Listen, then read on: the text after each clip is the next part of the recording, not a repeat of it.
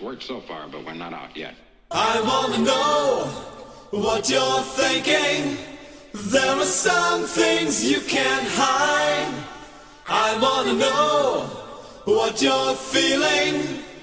Tell me what's on your mind.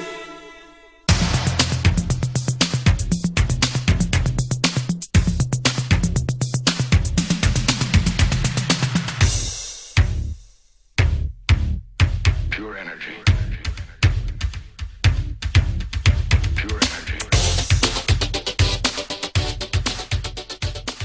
Hailing frequencies open, and welcome to Enterprising Individuals, the Star Trek discussion podcast that boldly goes into excruciating detail about the series, characters, and stories of the Star Trek universe. I'm your host, Aaron Coker, a.k.a. Caliban, and let's not lie to ourselves. Tom Paris isn't a pepperoni and Kavarian olives pizza guy. He's a Canadian bacon and pineapple pizza guy for sure. Joining me again on this episode is New York Times bestselling author Alan Gratz. Alan has written over a dozen historical and fantasy books for young readers. He's also the author of The Assassination Game, a Starfleet Academy young adult novel set in the Kelvin universe. His new novel, Grenade, comes out on October 9th and tells the story of a Japanese boy pressed into service in the Pacific theater of World War II and his confrontation with a young American Marine on the island of Okinawa. Alan, welcome back to the show. Hey, thanks for having me. It's good to have you back aboard. Today we'll be talking about Threshold, the 15th episode of the second season of Star Trek Voyager. There's no way to sugarcoat this. Yeah. Threshold is a terrible episode of Star Trek, and it's easy to say that or to write it and simply relegate it to the Trek Hall of Shame that includes such dubious company as The Alternative Factor or Shades of Grey or Move Along Home. But the questions left unanswered by that statement are far more engaging. What makes it so bad? How could the genius minds behind Star Trek birth something so unsatisfying and frankly disgusting? How could a loving God let it happen? And perhaps most importantly, what would make a grown man buy a mutant Tom Paris action figure on eBay?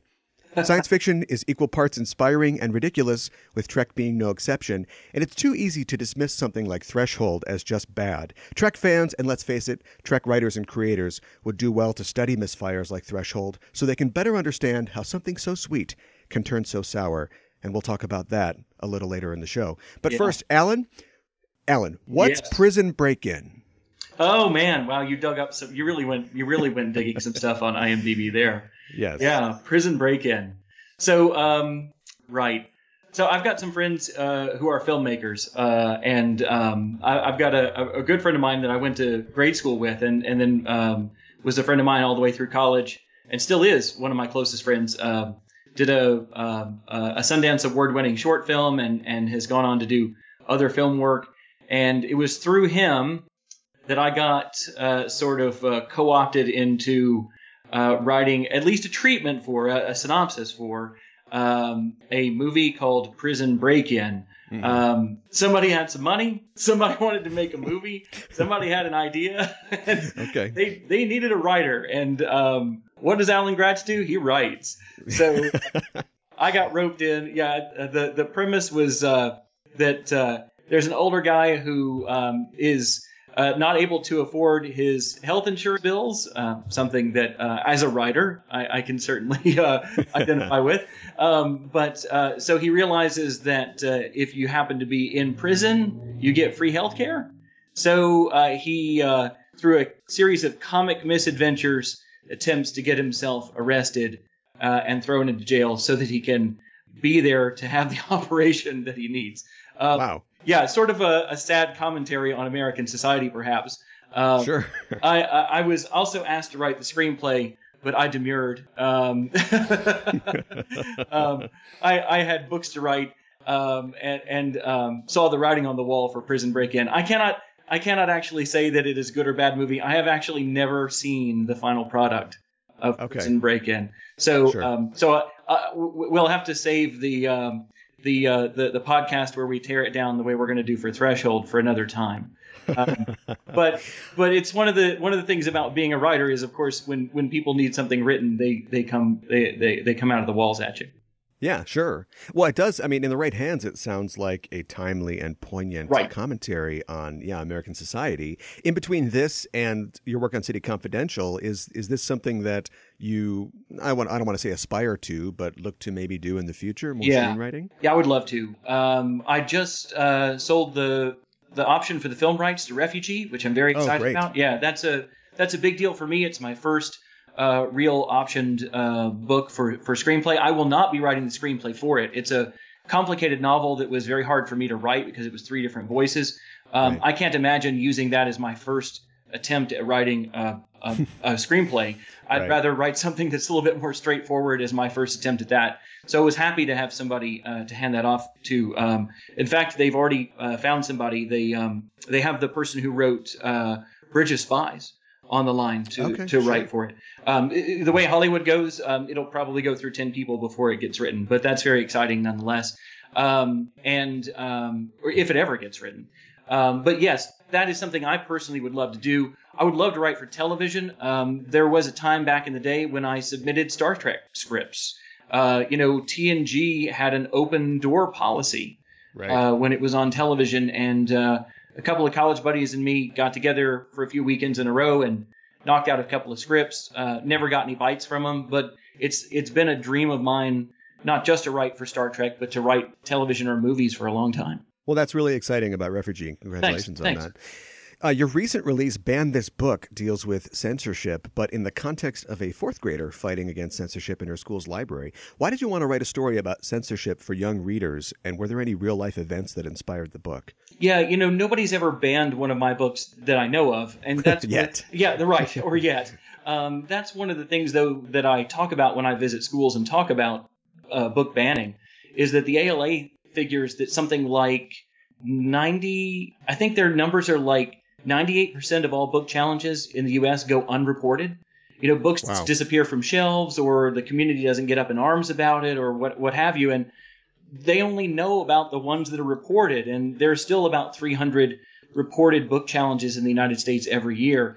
So you do the math, and if exponentially that works in the reverse, then and their guesses about what's being unreported are right. We're talking about thousands of book challenges every year in the United States, and I guess what I was trying to do with that one is to give young readers the tools to be ready for something like that should it happen.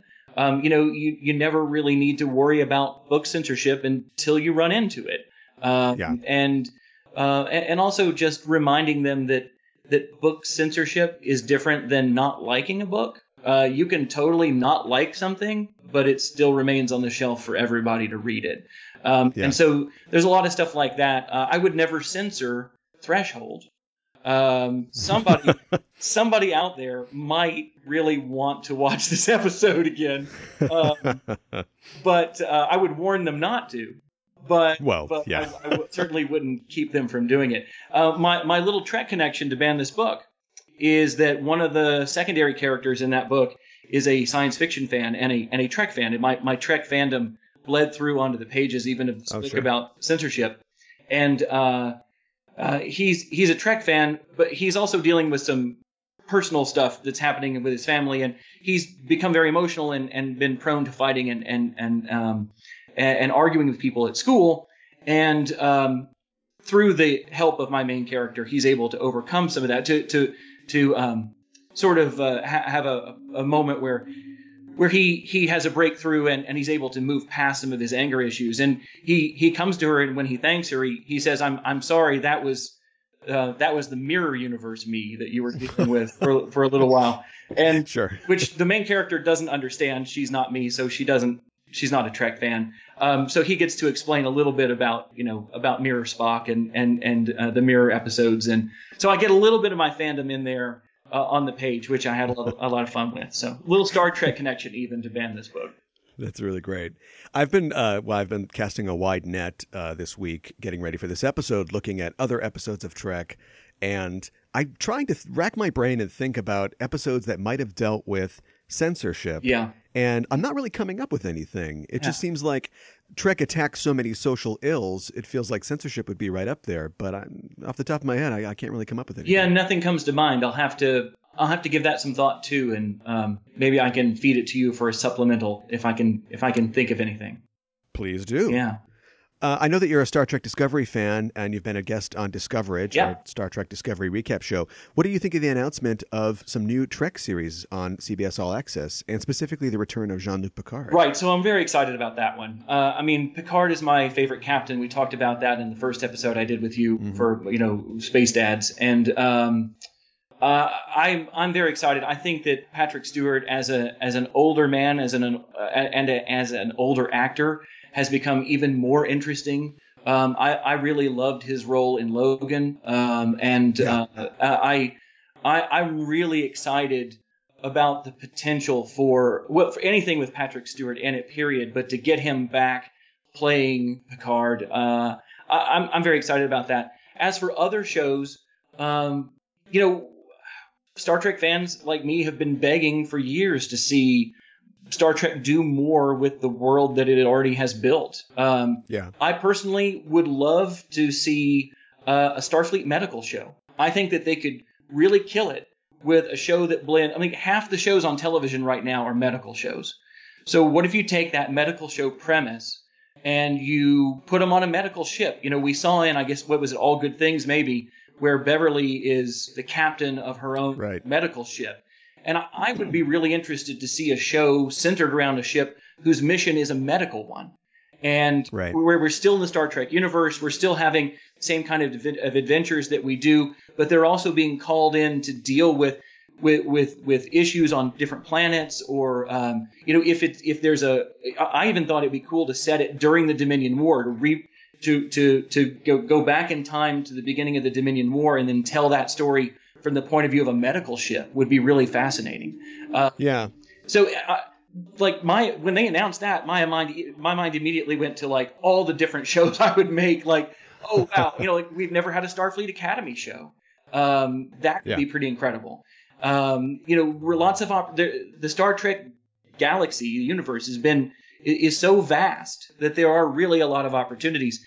The danger, of course, is them spreading themselves too thin. We even saw it when was there a year when we had TNG, DS9, and Voyager on the air, or were they just TNG, DS9, and then DS9 Voyager? I can't remember. That's the one. Yeah. So they weren't all three on at once, but there were two at a time.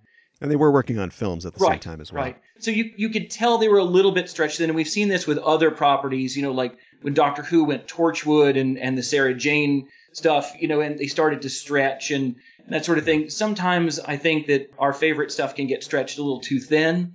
But there's a lot of creative people out there, and if they bring on the right, I liked Angel. I liked Angel just as much as Buffy, and I thought that it worked really great in tandem with it. And so I do think that when done well, when you can hand it off to a really strong team and say, go thou and make something great in this world, then there's a lot of potential. So fingers crossed. Yeah. Cautiously optimistic.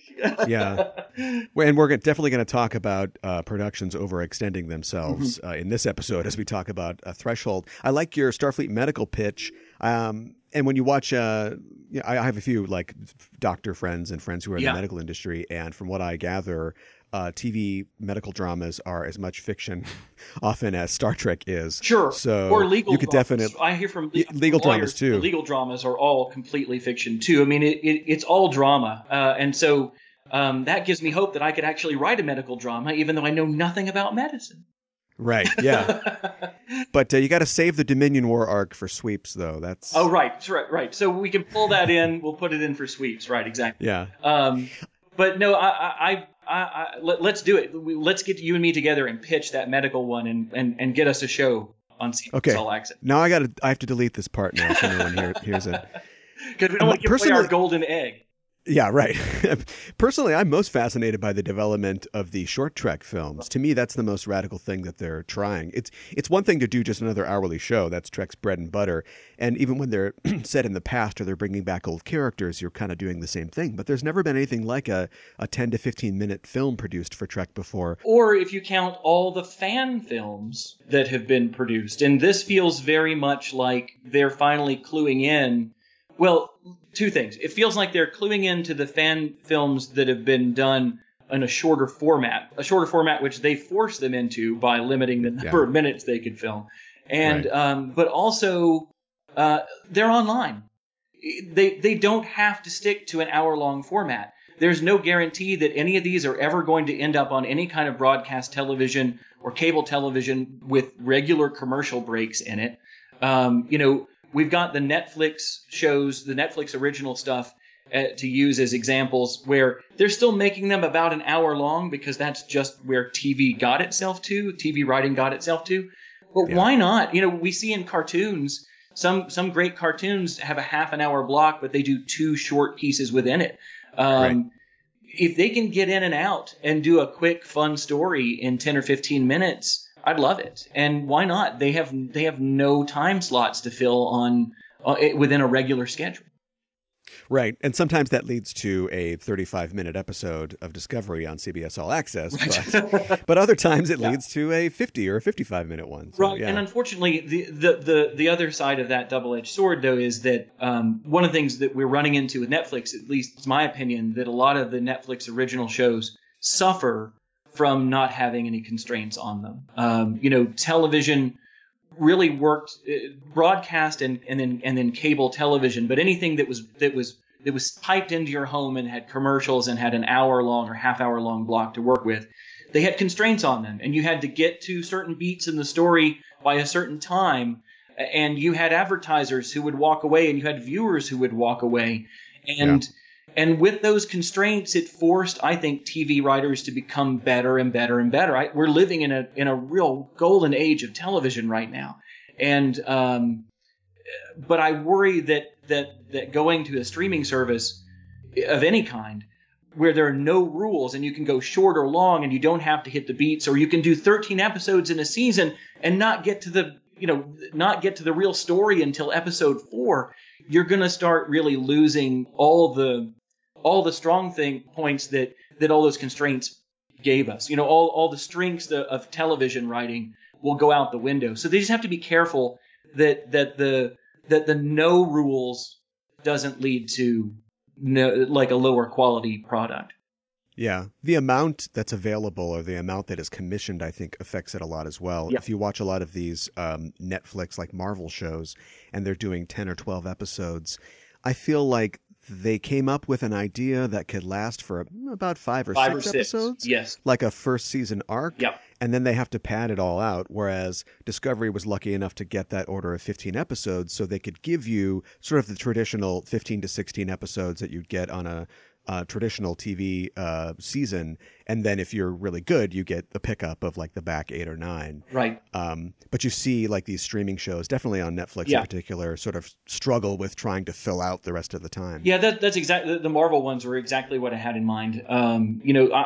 They just drag sometimes. And I also have to admit that, and I think we talked a little bit about this on Discovery last season, but I think that the short films might also be another way to just keep reeling in our $7 a month or whatever it is that they charge for All Access.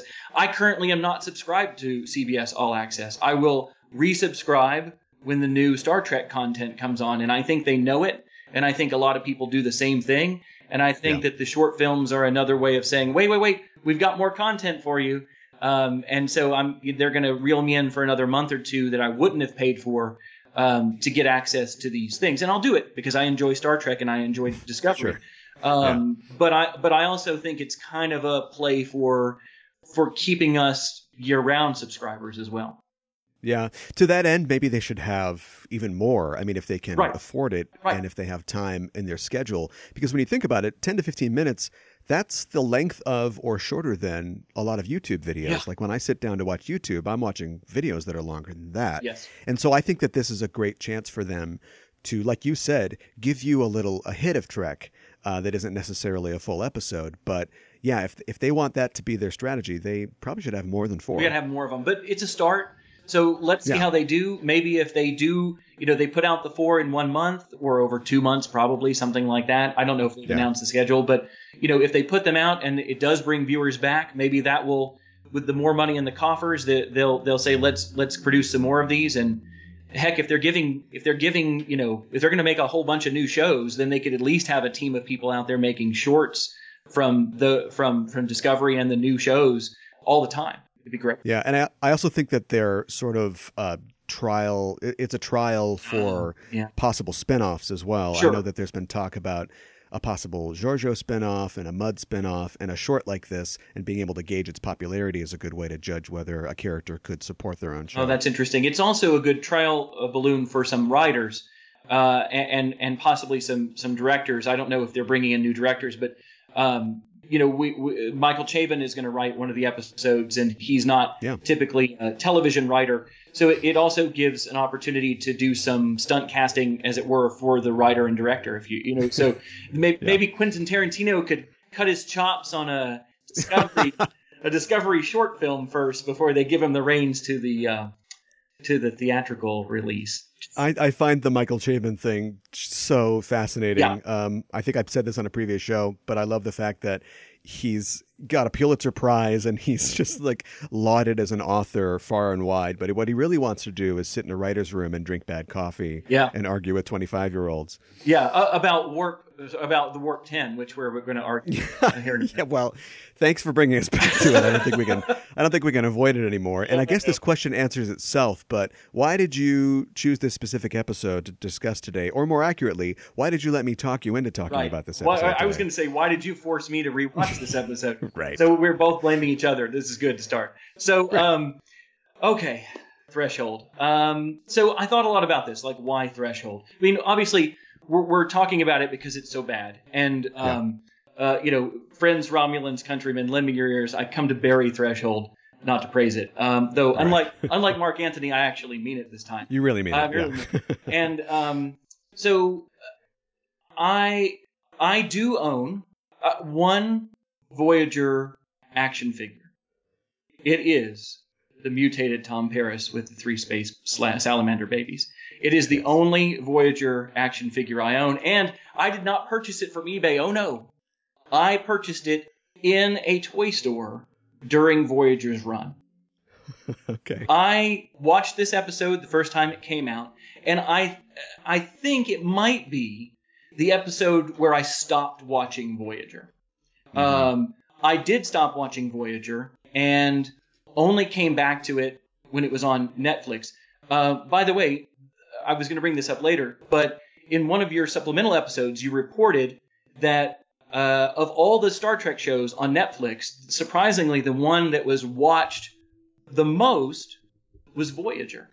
That's right. And I have a theory about that.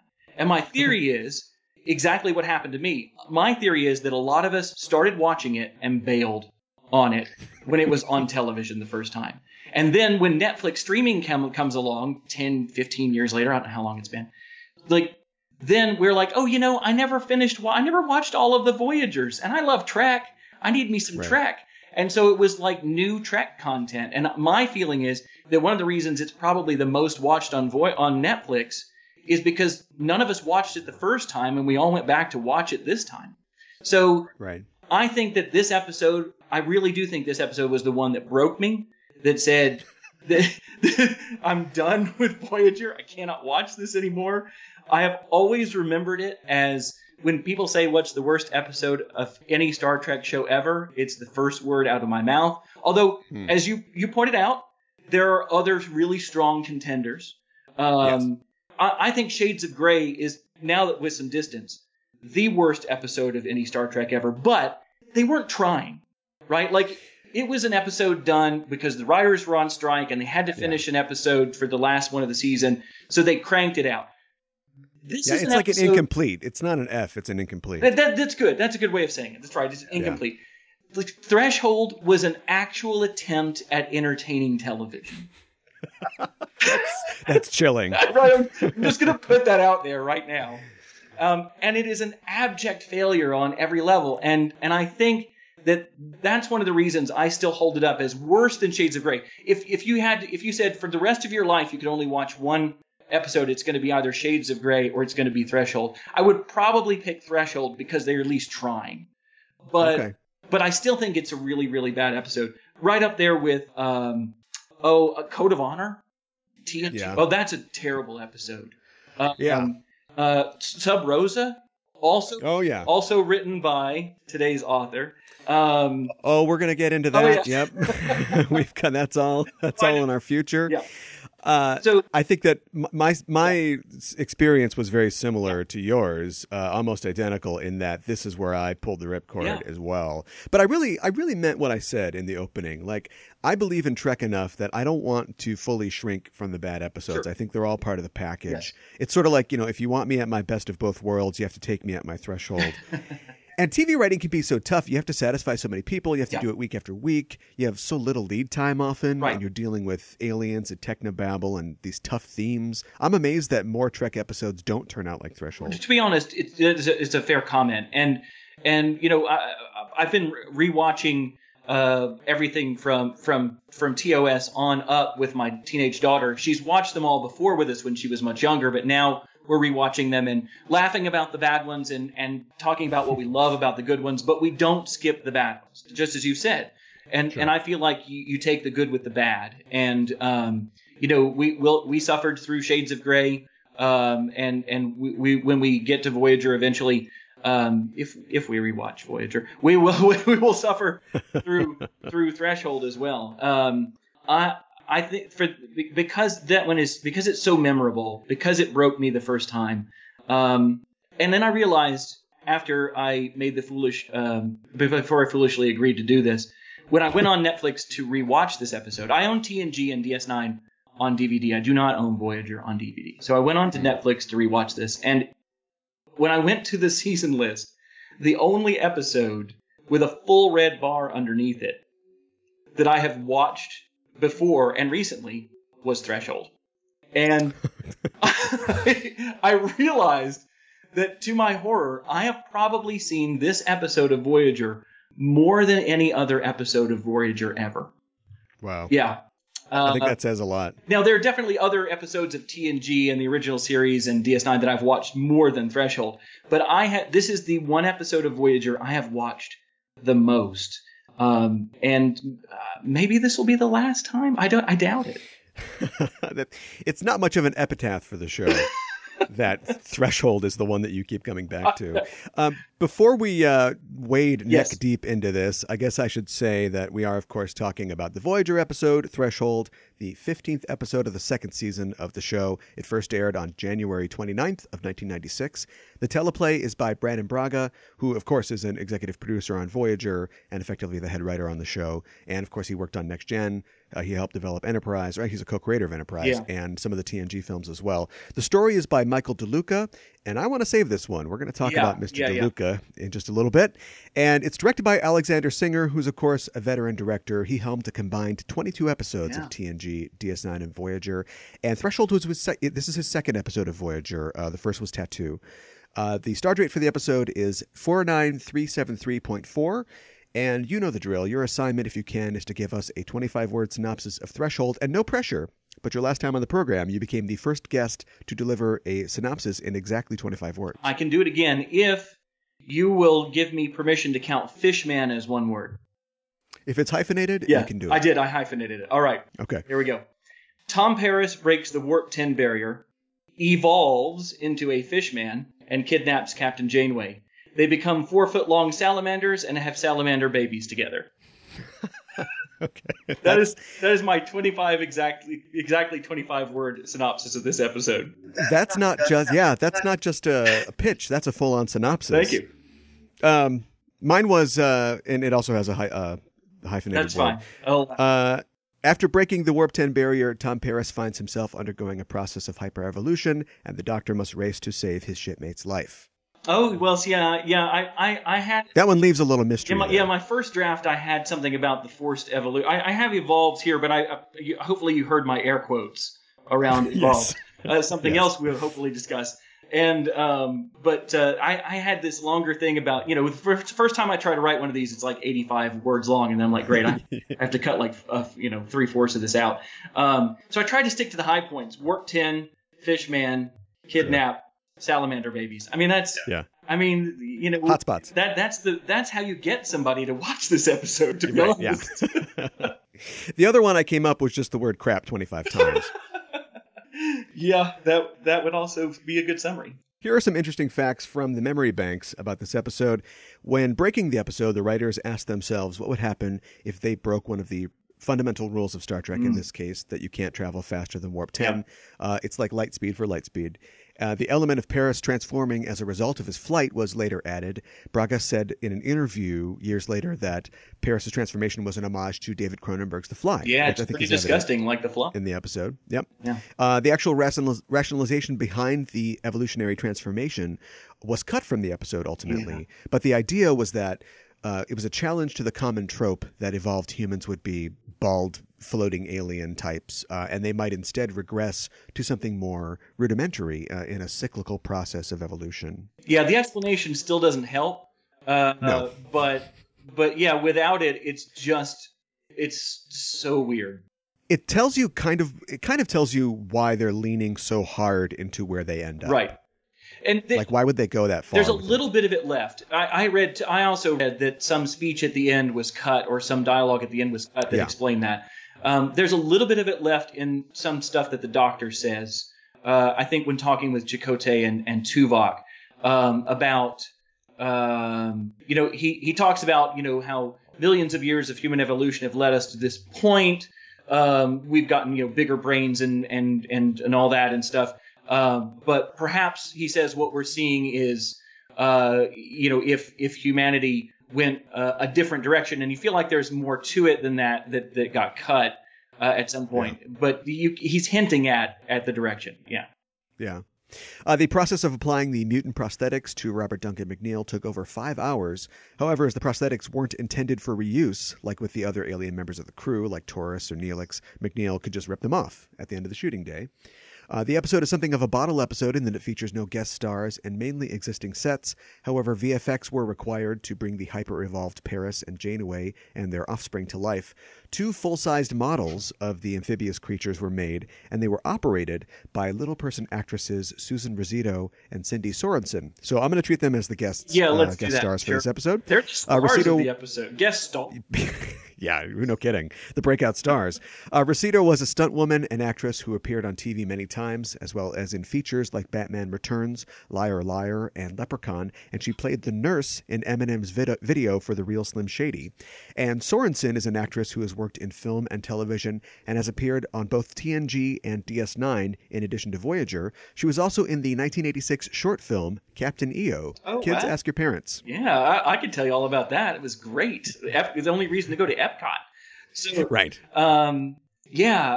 This also, and I'm not sure you just said it, won an Emmy. This episode won an Emmy. It did win an Emmy for outstanding makeup for a series, and it beat out the DS9 episode Visitor that year, which is, if you have a scale or some kind of diagram of good Trek episodes versus bad ones, I think Visitor is very high up on the scale, right. And of course Threshold is very low down on the scale. To be fair, the Emmy that it won was, as you say, for makeup and special effects. And if there's one thing that is featured again and again in this episode from about the 20-minute mark on, it's a whole lot of makeup and special effects. I mean, every scene, Tom Paris has evolved into something new and different. And though it's grotesque, it's effective. It makes you sick looking at it. And I think that was probably the point. And so it's deserving for that win. I think I looked it up. I think over over the 7 seasons, wasn't it 7 seasons for Voyager as well? That's right. They had 6 Emmy wins, and this is one of the 6. So without Threshold, they'd be down an Emmy. This episode also succeeded in the Nielsen ratings. It had a rating of 6.2 million homes with a 9% share and was the 3rd most watched episode of Voyager's 2nd season. Yeah. But critics weren't as kind as the Nielsens or the Emmy voters. Cinefantastique magazine gave the episode 1 out of 4 stars. Star Trek Monthly magazine gave it 1 out of 5 stars. It has a 5.2 rating on IMDb, and former guests of the show, Terry Erdman and Paula Block, gave this episode a Spock's Brain Award in their Star Trek 101 book, saying the episode was, quote, most likely to give Darwin a migraine. Yeah. Now, I love Spock's Brain, so I assume that they're just saying that it's inventive and whimsical. Is that what they're saying? Yes, absolutely. Yeah, that's what it is. Yeah, control zombies. That's all of, Yes. This episode also features the rare running plot line of crewman Michael Jones being played by Raphael Sbarge, sending a secret message to the Kazon. Remember that? I remember. I was like, oh, right, the Kazon and that guy. So it's so bizarre to go back and watch an episode just pulling it out of continuity and then realizing, like, there's a scene earlier on before he contacts the Kazon where he's looking over his shoulder at B'Elanna and Kim, and like he's taking more of an interest than the regulars or than who is this extra? The extras are supposed to take, and you're like, what? Turn around! You're not supposed to be looking at the camera. And then you realize, it's the payoff is that he's feeding information about Warp 10 technology to the Kazon. Are you able to remind me why in the world this chucklehead thinks it's a good idea to spy on Voyager for the Kazon? If you look at my next Netflix queue, it's the same as yours. Okay. I think there's one red bar under threshold, and that's about it. But I believe it has to do with the defection of Seska in the first season to the Kazons. And so he's thinking he can hook up with them and with Seska and get something out of that. Right. Yeah, it's not great. And honestly, I think that the lack of serialization, or at least the constant wars over serialization in the Trek franchise, helped lead to its first or second demise, I guess you'd say. But looking back 20 years on, I kind of think that Rick Berman might have had a point, because when I watch this episode, I'm like, who is this guy again? Yeah. I'm all for continuity. I'm all for seeing things pop up again. Every time that 30 Rock makes a reference to something 3 seasons ago, I'm like, oh my God, that it's Werewolf Bar Mitzvah again, and so I love that stuff, but it does mean that you have to be an uber fan of the show, to get this is more than just a funny reference to a funny thing that happened before. This is a plot point in the episode. And so I agree with you. I'm all for continuity, and yet I'm watching this episode and I'm like, oh man, we totally don't need that in here. Doing an entire setup with a whole nother scene and a whole nother actor is way different than just Tracy referring to his mind groups or something like that. Exactly. Yes. Yeah. So no, it was a weird moment, and I was like, I'd forgotten that we had a spy. Although, to be fair, Voyager needed some kind of conflict, and they quickly did away, unfortunately, with the conflict between the Maquis crew members and the Starfleet crew members. The only episode I remember at all of Voyager, that's not true. I remember a few, but one of the ones that stands out to me, wasn't there one where there's like a holodeck novel that people are passing around that's all about a mutiny? Like somebody on the crew, it's all about the people on the ship as fictional. They are the characters in the novel, and there's a plot to overthrow Janeway and put Chakotay in as captain, and people are playing through the novel in the holodeck, and it starts making people think about, maybe are we happy with what's going on here? And it's like the writers took what should have been seasons worth of conflict between the two crews and put it in the fictional environment of the holodeck and hit the reset button at the end, which of course we're going to get to at this as well. But the reset button is right next to the build new shuttle button on Voyager. Yeah, the build new shuttle button, and the clean up the outside of Voyager from the space battle button is right there too. Right. And so, but anyway, I not to give too much time to this guy and his little spy subplot, but the show needed something, and it was too little though. It was too little, and in retrospect now, just totally meaningless.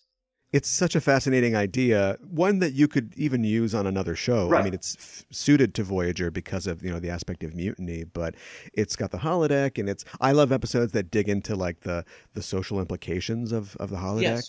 But yeah, I mean, at the end of the 3rd season, it's kind of too late to do that at that point. And it's done in one episode. It's not carried through. Yeah. It's not something that's boiling under the surface.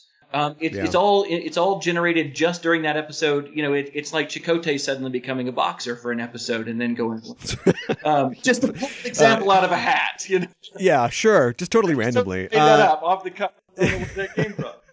So there's an episode that we actually covered previously on this season that takes place relatively early in the first season of Voyager called Prime Factors. And it's in the episode, they meet this race that has a technology that could like teleport them home, or at least close to home. And basically they don't want to share it. And Janeway says, all right, well, if you're not going to give it to us, I guess we can't have it.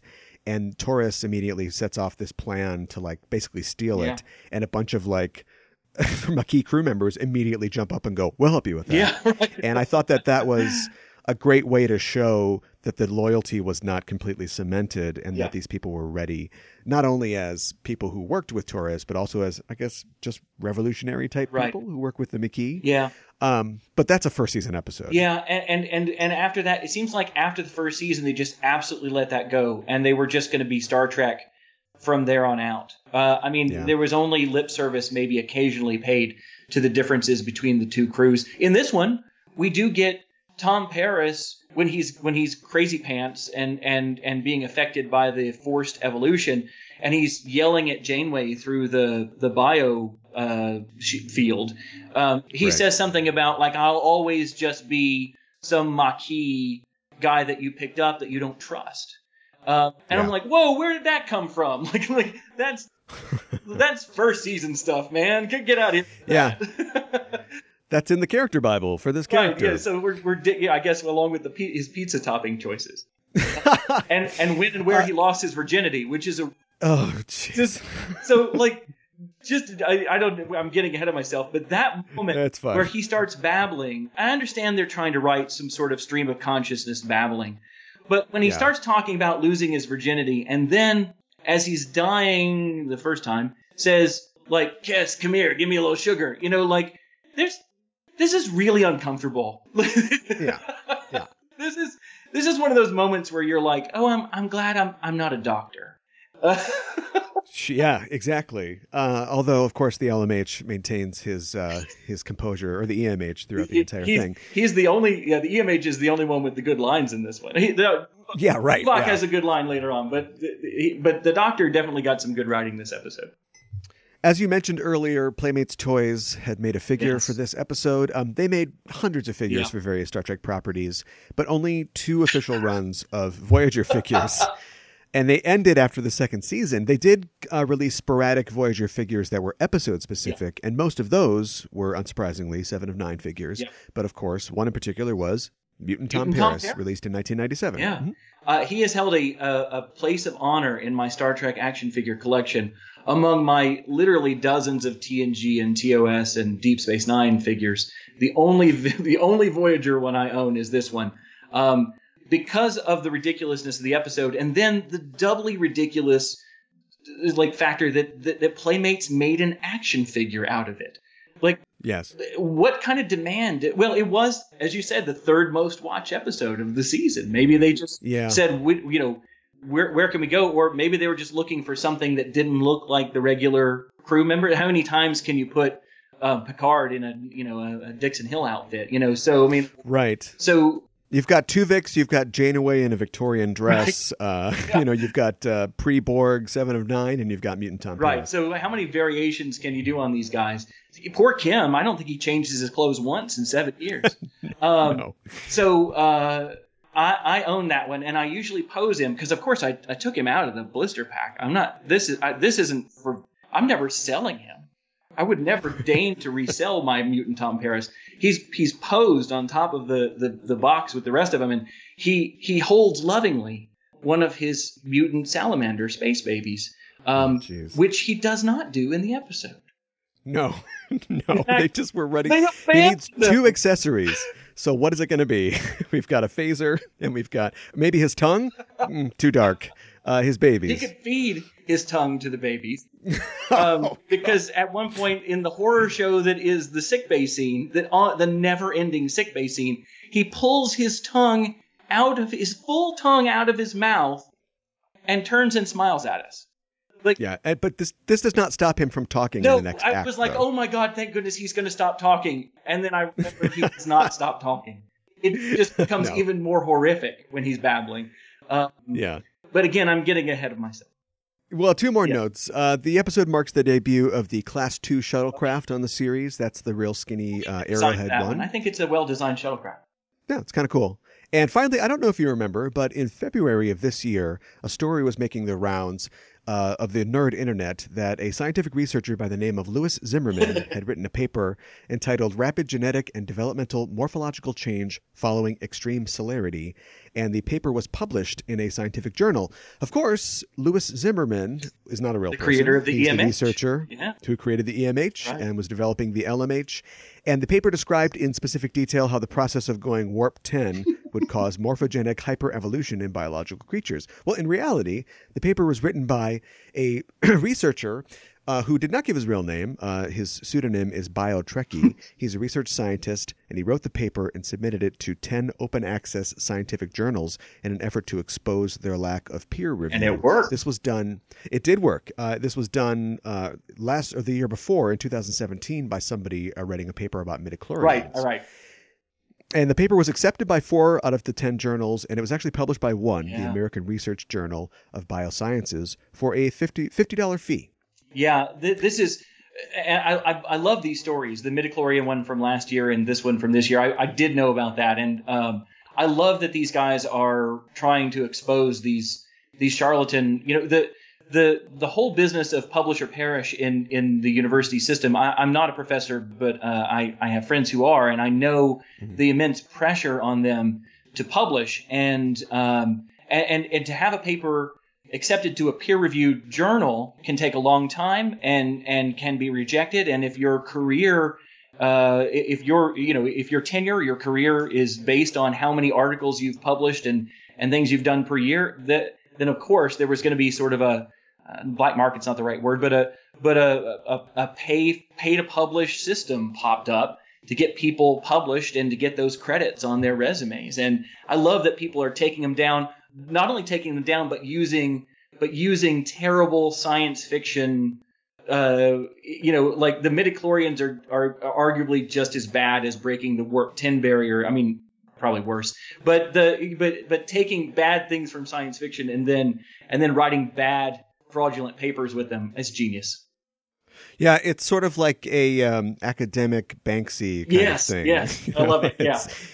And it's supposed to be peer reviewed, but of course, he has little blurbs in there like, we thank the UFP for financial support, and they want to thank B. Braga for helpful insights. Nice. So it's not like you didn't have a chance to figure this out. But, well, I mean, and if you pulled out a thesaurus and broke down what he was actually saying, I mean, like what is he even talking about with warp 10? I mean, so clearly nobody's reading these, and especially from the place that did publish it. So I love it. Maybe we'll see one next year about spore drives. We can only hope. Because I would love for them to explain that in a peer-reviewed paper. But yeah, I think somebody probably already has. I've seen a lot of think pieces about like why the real Paul Stamets, he's onto something here. Right. Well, let's talk about the episode and what went so wrong. To do that, I think we have to start with the story of Michael DeLuca that I promised before. Yeah. And it's tied into the story of New Line Cinema. Michael DeLuca is a Hollywood producer, and he got his start at New Line Cinema. He went from an intern all the way to the president of New Line in just 7 years, which is a Hudsuckerian rise. Oh, very good. Yeah, I like that. At New Line, he was an executive producer, and he produced many of the good and bad films that defined the 90s and early 2000s, such as The Mask, Don Juan DeMarco, Boogie Nights, Wag the Dog, Dark City, Blade, Austin Powers, all films that everyone knows. And the returns dried up eventually, and New Line let him go. Then he started his own production company and went into business with Sony. But the late 2000s were slow. He produced Ghost Rider and The Love Guru, so not a lot going on there. Yeah. Then in 2010, he helped produce a little film called The Social Network. The Social Network was, of course, nominated for Best Picture. And so that meant that 2011 was a big year for him. He produced 7 films that year, including Moneyball, which was also nominated for a Best Picture in 2011. But he also produced Drive Angry, Priest, Butter, and Ghost Rider 2, Spirits of Vengeance. Yeah. So consistency is not a factor here. After that, it was a little bit sporadic in terms of what he was producing, but he did produce or help produce Captain Phillips in 2013, which of course was also nominated for an Academy Award for Best Picture. And after that, he produced Dracula Untold and all 3 Fifty Shades films. Oh, yeah. So again, a fluctuation in the quality of content. Yep. These days, he's producing the Academy Awards.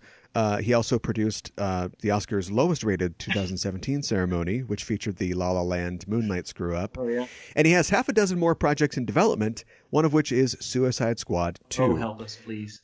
So the big story is, yes, the threshold of comic book movies. So the story, or the question is, how did he come to write the story for Threshold? And I don't know the answer. So, he was the head of New Line in 95, and as far as I can figure, he must have met Braga at Spago or something? I don't know. But and one part of... So the only thing that I knew about it, you uncovered way more about him than I found out about him. I admittedly didn't go digging very far, but I had read that he had also been producing a lot of horror movies. Yes. And so... Which was New Line's bread and butter that's right. in their very early days. Freddy Krueger, House of Freddy Krueger, right? Isn't New Line Nightmare on Elm Street? Like, wasn't that like their big... I thought that was their big... The house that Wes Craven built. Yeah, right. So, my feeling was, I don't know how he got connected to Voyager, but it seemed like at that time in his professional life as a writer / producer that he was into horror. And this episode, for a good 20-minute chunk in the middle of it, is a horror story. It is The Fly. Sure. It is the slow and painful transformation of a character into a hideous monster, and they even talk about it in the episode. Janeway says, how you feeling? He's like, well, I'm okay. And she's like, well, you've looked better. And the makeup is as much a character in this episode as any of the players. And I just wonder if he came in and he said, what if you did a horror story where a guy, transforms into, evolves into some kind of monster? And I don't know how much more he was involved with it. I don't know if, did he know enough about Trek to say, he breaks the warp 10 barrier? Is that something Braga brought to it? I don't know. Possibly. I know that he is a self-described geek and was a Trekkie from back in the day. Well, and early in his career, he was a screenwriter as well. Now, on something like, Freddy's Dead or Nightmare on Elm Street 10, I'm not sure how much you're a writer or just somebody who's like, put blood here. Right. But he also was a TV writer. He wrote on Freddy's Nightmares, the Nightmare on Elm Street TV show. And interestingly, he wrote In the Mouth of Madness for John Carpenter, or at least helped write it, and he wrote the story for the Judge Dredd film. Right. Was that the Stallone Judge Dredd one? Yeah. Yes. Which is it's not great, but it's a Stallone pick. It's high profile, and it was one of, to be fair, I know Hollywood's all about the comic book to film now. And there was a time when we got a Phantom movie and we got a Shadow movie, But for a long time, making a comic book film work was a really hard sell. Only the original Superman had done well. I guess its second movie had done well, and they did well enough to keep cranking those out. And then the Burton Batmans. But to see somebody take Judge Dredd from the comics and try to do a movie out of that at that time was, I think, a little bit more of a risk. And so for good or for bad, I remember that movie not being terrific, but seeing it, it's not. But seeing it in the theater, but at least it was taking a comic book property that wasn't Batman or Superman and trying to do something with it. It's just clear that he didn't write the final script for the episode, but he pitched the story. Yeah. And it's clear that even though he's a Trek fan, he's an outsider. And Trek has a long history. You've talked yourself about submitting scripts, of taking submitted scripts. But it just seems weird that so early in a show, and not even in that back nine that we mentioned before, where often you'll take chances on scripts because you're just filling out the season, they would turn to a guy who has not a lot of experience, writing sci-fi and Trek. It just seems to me like they were trying to warm up to the head of New Line Cinema. Oh, well, that's possible. Yeah, I hadn't thought about that angle, but sure. Great idea. We'll do an episode out of it. And then Braga, who has written many, many episodes and will write many more, says, I got this one. and thus a terrible episode is born.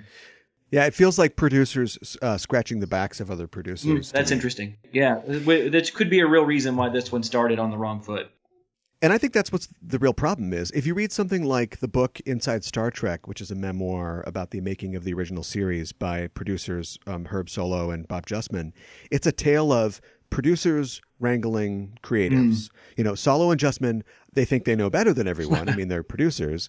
And then sometimes they contribute an idea or two, but they get that their job is to shepherd the ideas of the writers to the screen. And it's not to roll their sleeves up and finally get all those short stories they couldn't get published, you know, onto TV. I think it's an example, you know, of this episode, and I don't know, maybe Braga in his career going forward. Yeah. Of producers who are out of their depth creatively, but they can't let go of the reins. Yeah. It's definitely one where it went off the rails right from the start. You know, there are a lot of people who hate this episode not for the horror show and the salamander babies, but for the Warp 10 business, and that's a whole other reason for people to not like it. That doesn't bother me at all. Like of all the things in this episode that bother me, I mean, okay, so can I jump into Warp 10 for a second? Yeah, sure. I'm gonna go to Warp 10, or at least as close as I can get. Oh no, as we're told we should.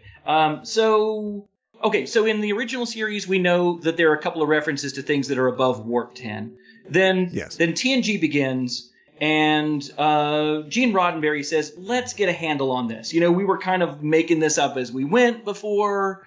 And what if we kind of codified this? Which I like. I like and I don't have a problem with a show, especially one with roots as far back as the 60s, saying, okay, you know what, let's write some stuff down. Let's actually make the star dates mean something instead of just being random numbers, and let's talk about what it really does mean to go to Warp 10.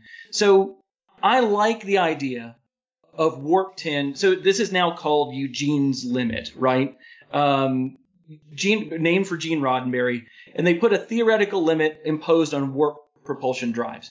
So they suggested that Warp 10 would be this unattainable maximum warp, and that once you got into the 9s, 9.1, 9.2, 9.3, you're getting exponentially faster than the previous than the previous 0.1, 0.2, whatever, but that you will never ever be able to get all the way to warp 10, that it's just this bending curve, much like trying to get to the speed of light, right? I mean, like we're told, I know that I actually looked a little bit into some science stuff before this, and there are some thoughts that maybe the speed of light isn't as fast as you can go. And I do know from listening to too many episodes of Neil deGrasse Tyson's Star Talk, sorry to send people to another podcast, but but I do know that the universe the galaxies are expanding in the universe faster than the speed of light, which doesn't make any sense because nothing can go faster than the speed of light until you realize it's the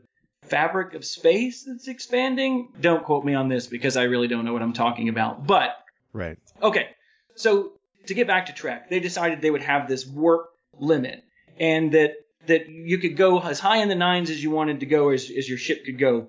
So now they get this idea on Threshold in this episode to say, well, like you said at the beginning, they were sitting around in the writer's room and they said, what if, right? And that's where a lot of great science fiction starts. And they said, what if you could break warp 10? What would it be like? And, what would you have to do? I think it's got to be a little bit more than finding a more stable dilithium, perhaps. But they suggest, okay, let's say that for some reason Kim and Torres and Paris are able to figure this out. And he gets past it. Then what do we do with it? A lot of people have a real problem with this. This is their biggest problem with the episode, that it broke the Eugene's Limit law that the show had even started. And it even left Rick Sternbach posting to a news group a way of sort of explaining this. Did you read this? I've heard about it. I didn't read it. So you've got. Let me read this. It's pretty short. So he says in his news group, he says, I think what may have happened with the silly Warp 10 episode, he's talking about Threshold, was that there was a coupling of the energy from the shuttle to all of the energy and the matter of the universe, which might be possible if we're looking at a finite system, and the shuttle was able to access any point anywhere by some amazing tunneling phenomenon, which shrank the normal 3D distances to points, much like all the universe being squished into a pinpoint at the Big Bang, because it was all energy with no need for elbow room. And then he says, phew, to which I echo, phew. That's a whole lot of explaining to make this episode work. And honestly, it still just doesn't even work.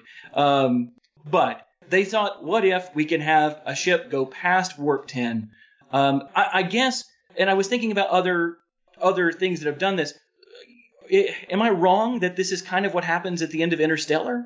That by going into the black hole, they're able to warp time and be at all times and all places at once. Isn't that what him going through that sort of library of things and pulling books out or pushing books out is kind of like him looking for the right moment in time? Maybe. You got me on that one. The closest thing that I could come up with was it's clearly like a parallel to Chuck Yeager breaking the sound barrier. Oh, yeah. I mean, and there's this weird scene at the beginning where it's totally a throwaway scene done for no reason but to heighten the drama in the moment, where Janeway comes to Paris the night before and says, the doctor has said you can't do it because you have a heart abnormality. Right. It's an enzyme imbalance. Thank you. And that you have a 2% chance of having a brain hemorrhage, and if you do this. And he freaks out. He gives us a speech about how, he was supposed to be something and he never amounted to anything, and this is his one chance. And she's like, okay, go get him, Tiger. And then it's never, the only other time it's spoken of is when the freak show starts happening in the sickbay, and she comes in to talk to the doctor, and she's like, does this have something to do with the enzyme imbalance? And he's like, no. And that's that's it. I mean, it would have actually made some sense. Well, not really, but if there had been a chance and he took it and he was punished for taking that chance, it might have meant something to the plot. There are so many ways that this episode might have meant something. That's really my chief criticism about it, is because nothing really happens. I mean, he breaks the warp 10 barrier, turns into a salamander, he gets fixed, it's over. And there's the entire third act is just Paris gasping in sick bay, and the doctor's like, oh, he's really sick. I mean, that's not and a here's compelling my idea. story. Let's put him in the warp core and bombard him with radiation. That'll fix it. Yeah, jeez. Let's put the whole ship at risk for this guy nobody likes. Yeah. Another problem that I see is that Voyager's the first show, in my opinion, where the characters are relegated to a list of characteristics or foibles. I'm not calling for a referendum on the charisma of the actors on Voyager, no. But it seems like every character to me is a short list of basic motivations that substitute for character. It's like you bring up the thing with, the enzymatic imbalance. It's just an opportunity for Tom Paris to make this speech, to pull out to remind us what his motivation is. Yeah. And he's the poster child for this problem. Like, he's just an edifice of weak story hooks that's lashed together to make a character. He's got a famous dad. He likes the 20th century. He's a smartass. And apparently the writers placed him at the center of the episode because they felt the character had been underused in the series so far. And I mean, I mean, what do you do with it? They were all underused because they didn't do anything with any of the characters. I mean, that's, talking about Ensign Kim and to throw him in there, this is a guy who's never promoted in the entire 7 years of the show. We don't know. Doesn't he play like the bassoon or something? The clarinet. Thank you. Sorry. So he plays the clarinet. Like science. He's got a surprising amount of game. He does. He does date a little bit. That's true. Look, and again, Garrett Wang is a really great guy. He works with the Trek track at DragonCon. He's one of the people who runs that. He's a fabulous guy. And all these guys, all these actors and actresses who were on the show, Will Wheaton suffered from this. They had bad writing. They're great folks, good actors, but there's some really trash writing sometimes for these characters. And they can only say what's on the page, this happens a lot to characters in other Trek that are never given dimension behind or beyond their Bible entries, like Wesley Crusher, Prodigy, or Troy, Sensitive, or Dr. Pulaski, Mean. As an author, and specifically as a historical fiction author, what do you do to try to put character over plot? So I try to, before I ever write a story about a character, before I ever put them on the page of a novel, one of the big things that I do is, besides the group of fears and dreams and physical characteristics that make them up, all these things we're talking about with Voyager and the other shows, I also try to think about the things that defined them before they walk on my page. Like, what I always do with all my characters is I say, what's a story about why this person is who we see when we see them right now? You know, what's a story from their past? Why did they become this person? And then when I know that, I try to build a character arc where they deal with that, and you know, with all the things that they already like to do, whether they're musical or whether they're artistic or whatever. That's not the only thing that defines them. They have to be people with flaws. They have to be people with hopes and dreams. They have to be people who've been affected by things before your story begins, and then deal with those issues as they go along. And look, Paris does, in a way, deal with his daddy issues in a scene which, as in reading more about this episode, he wrote. So at the very end of the episode, he apparently didn't like the dialogue that they had written for the very end. I don't know how you could like any dialogue for the end of this episode, because what in the world do you say after you've become you've kidnapped your captain, turned her into a salamander, impregnated her, had babies with her, and then you wake up the next day having your so about last night talk in sickbay. So yeah, but he took it and he reworked it and gave us some really ham-handed dialogue. I've heard that he had input. I don't know that he wrote it. I hope he didn't, right. Because if he wrote, and let me give you a little exchange between Paris and Janeway. Paris says, "It seems, Captain, that I still have a few barriers to break. I just hope they're not theoretical impossibilities." And Janeway says, "Somehow, I don't think they will be." No.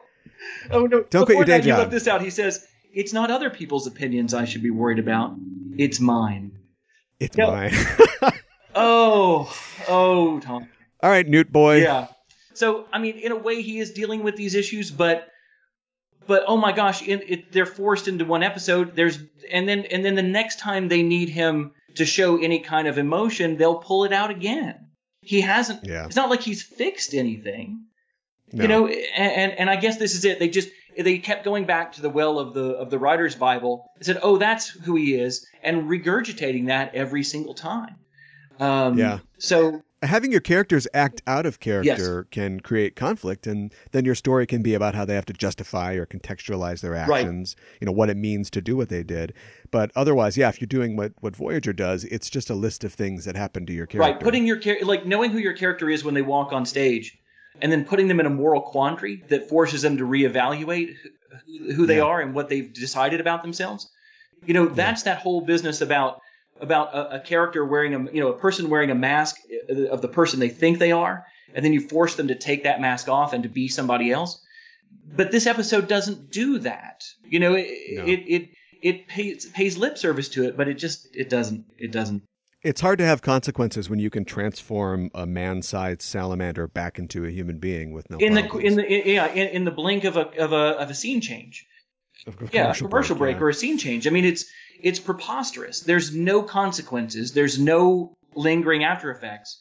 And you mentioned the whole breaking the warp barrier thing before, and the kind of rules that these sci-fi shows have to operate under. I'm not going to push my glasses up and try to explain why you can't go faster than warp 10, or you can't beam through shields, or you can't travel to the mirror universe on mushrooms. Right. I mean, it's fiction. Absolutely. Everything's negotiable. But in order to get your audience to believe in saying things, you have to give them something they can hold on to, some rules, so the internal logic of the show hangs together. Yeah, and I think that by having them just sort of jerry-rig a way to go faster than, to be all things and all places at once. I love the idea that is Q capable of doing that? Is a character like that capable of warping reality and bending the rules of the universe to whatever they want to do? I love that, because then those are the kind of characters then that we have to deal with. And it's like the old Flash villain, Abracadabra, the one who comes from the future, and everything they do looks like magic, but they're just doing Right. science, and it's the old Clark axiom that any technology. What is? Do you know it? Can you say it with better than I can? Any sufficiently advanced technology Is is indistinguishable from magic. Something like that, right? So but when our guys do it, and then like it's like somebody picked up the sorcerer's wand and waved it and got burned by it in this episode, like they didn't, but that's not what it's about. It's not like no, that's not what it's about at all. In fact, when they have the scene at the beginning where they tell Janeway what they're about to do, and they tell her, and Chakotay turns to her and he says, "Should we even do this? Like is this a place for us to play?" And she's like, "Oh, in the last 2 centuries, we've proven that we can handle our technology pretty well. Go for it." And I'm like, whoa, that's a pretty sweeping generalization right there. Themes of hubris incoming, yeah. I think that actually the last 2 centuries at any point in human evolution would show that we're massively incapable of handling new technologies responsibly. But sure, go for it. That's really how this episode lets Trek down for me, is thematically. I mean, his tongue comes out, whatever. I don't really care about that kind of stuff, but it's all well and good that you can't have your characters create a way to get immediately home. I mean, that's the whole premise, is that they can't get home yet. But the way the episode resolves is a betrayal of what Trek has always been about for me, which is discovery. They make this incredible discovery. They break the Warp 10 barrier.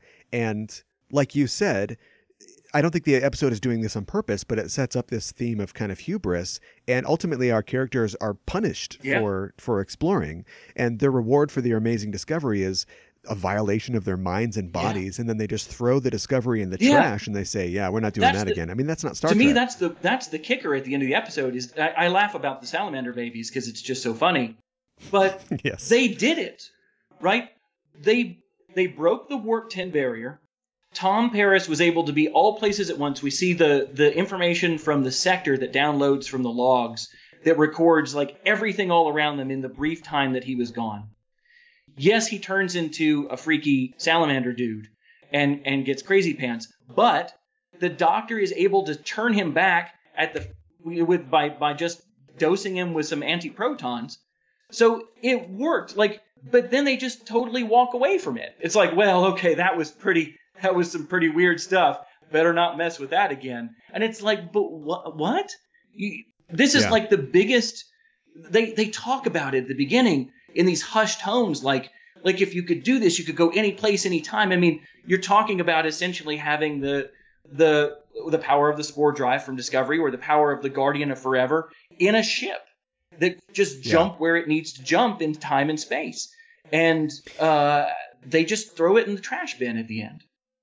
Why don't they just go home to Earth and then just say, "Hey, get the antiproton. We're going to need a lot of antiprotons." This is the plan I worked out. All right, so you get everybody, you put them in their quarters, you lock their quarters, you set up the Voyager to do it. You're going to jump back to Earth. The Doctor, who is not a physical being, is there on the ship waiting to flood the damn thing with antiprotons when they get back. You jump to Earth, you nuke it, and then everybody's back to normal, and you're home. Done. Yeah, right. They got a Data on board. I mean, with Data could have done it too, but the Doctor can do it.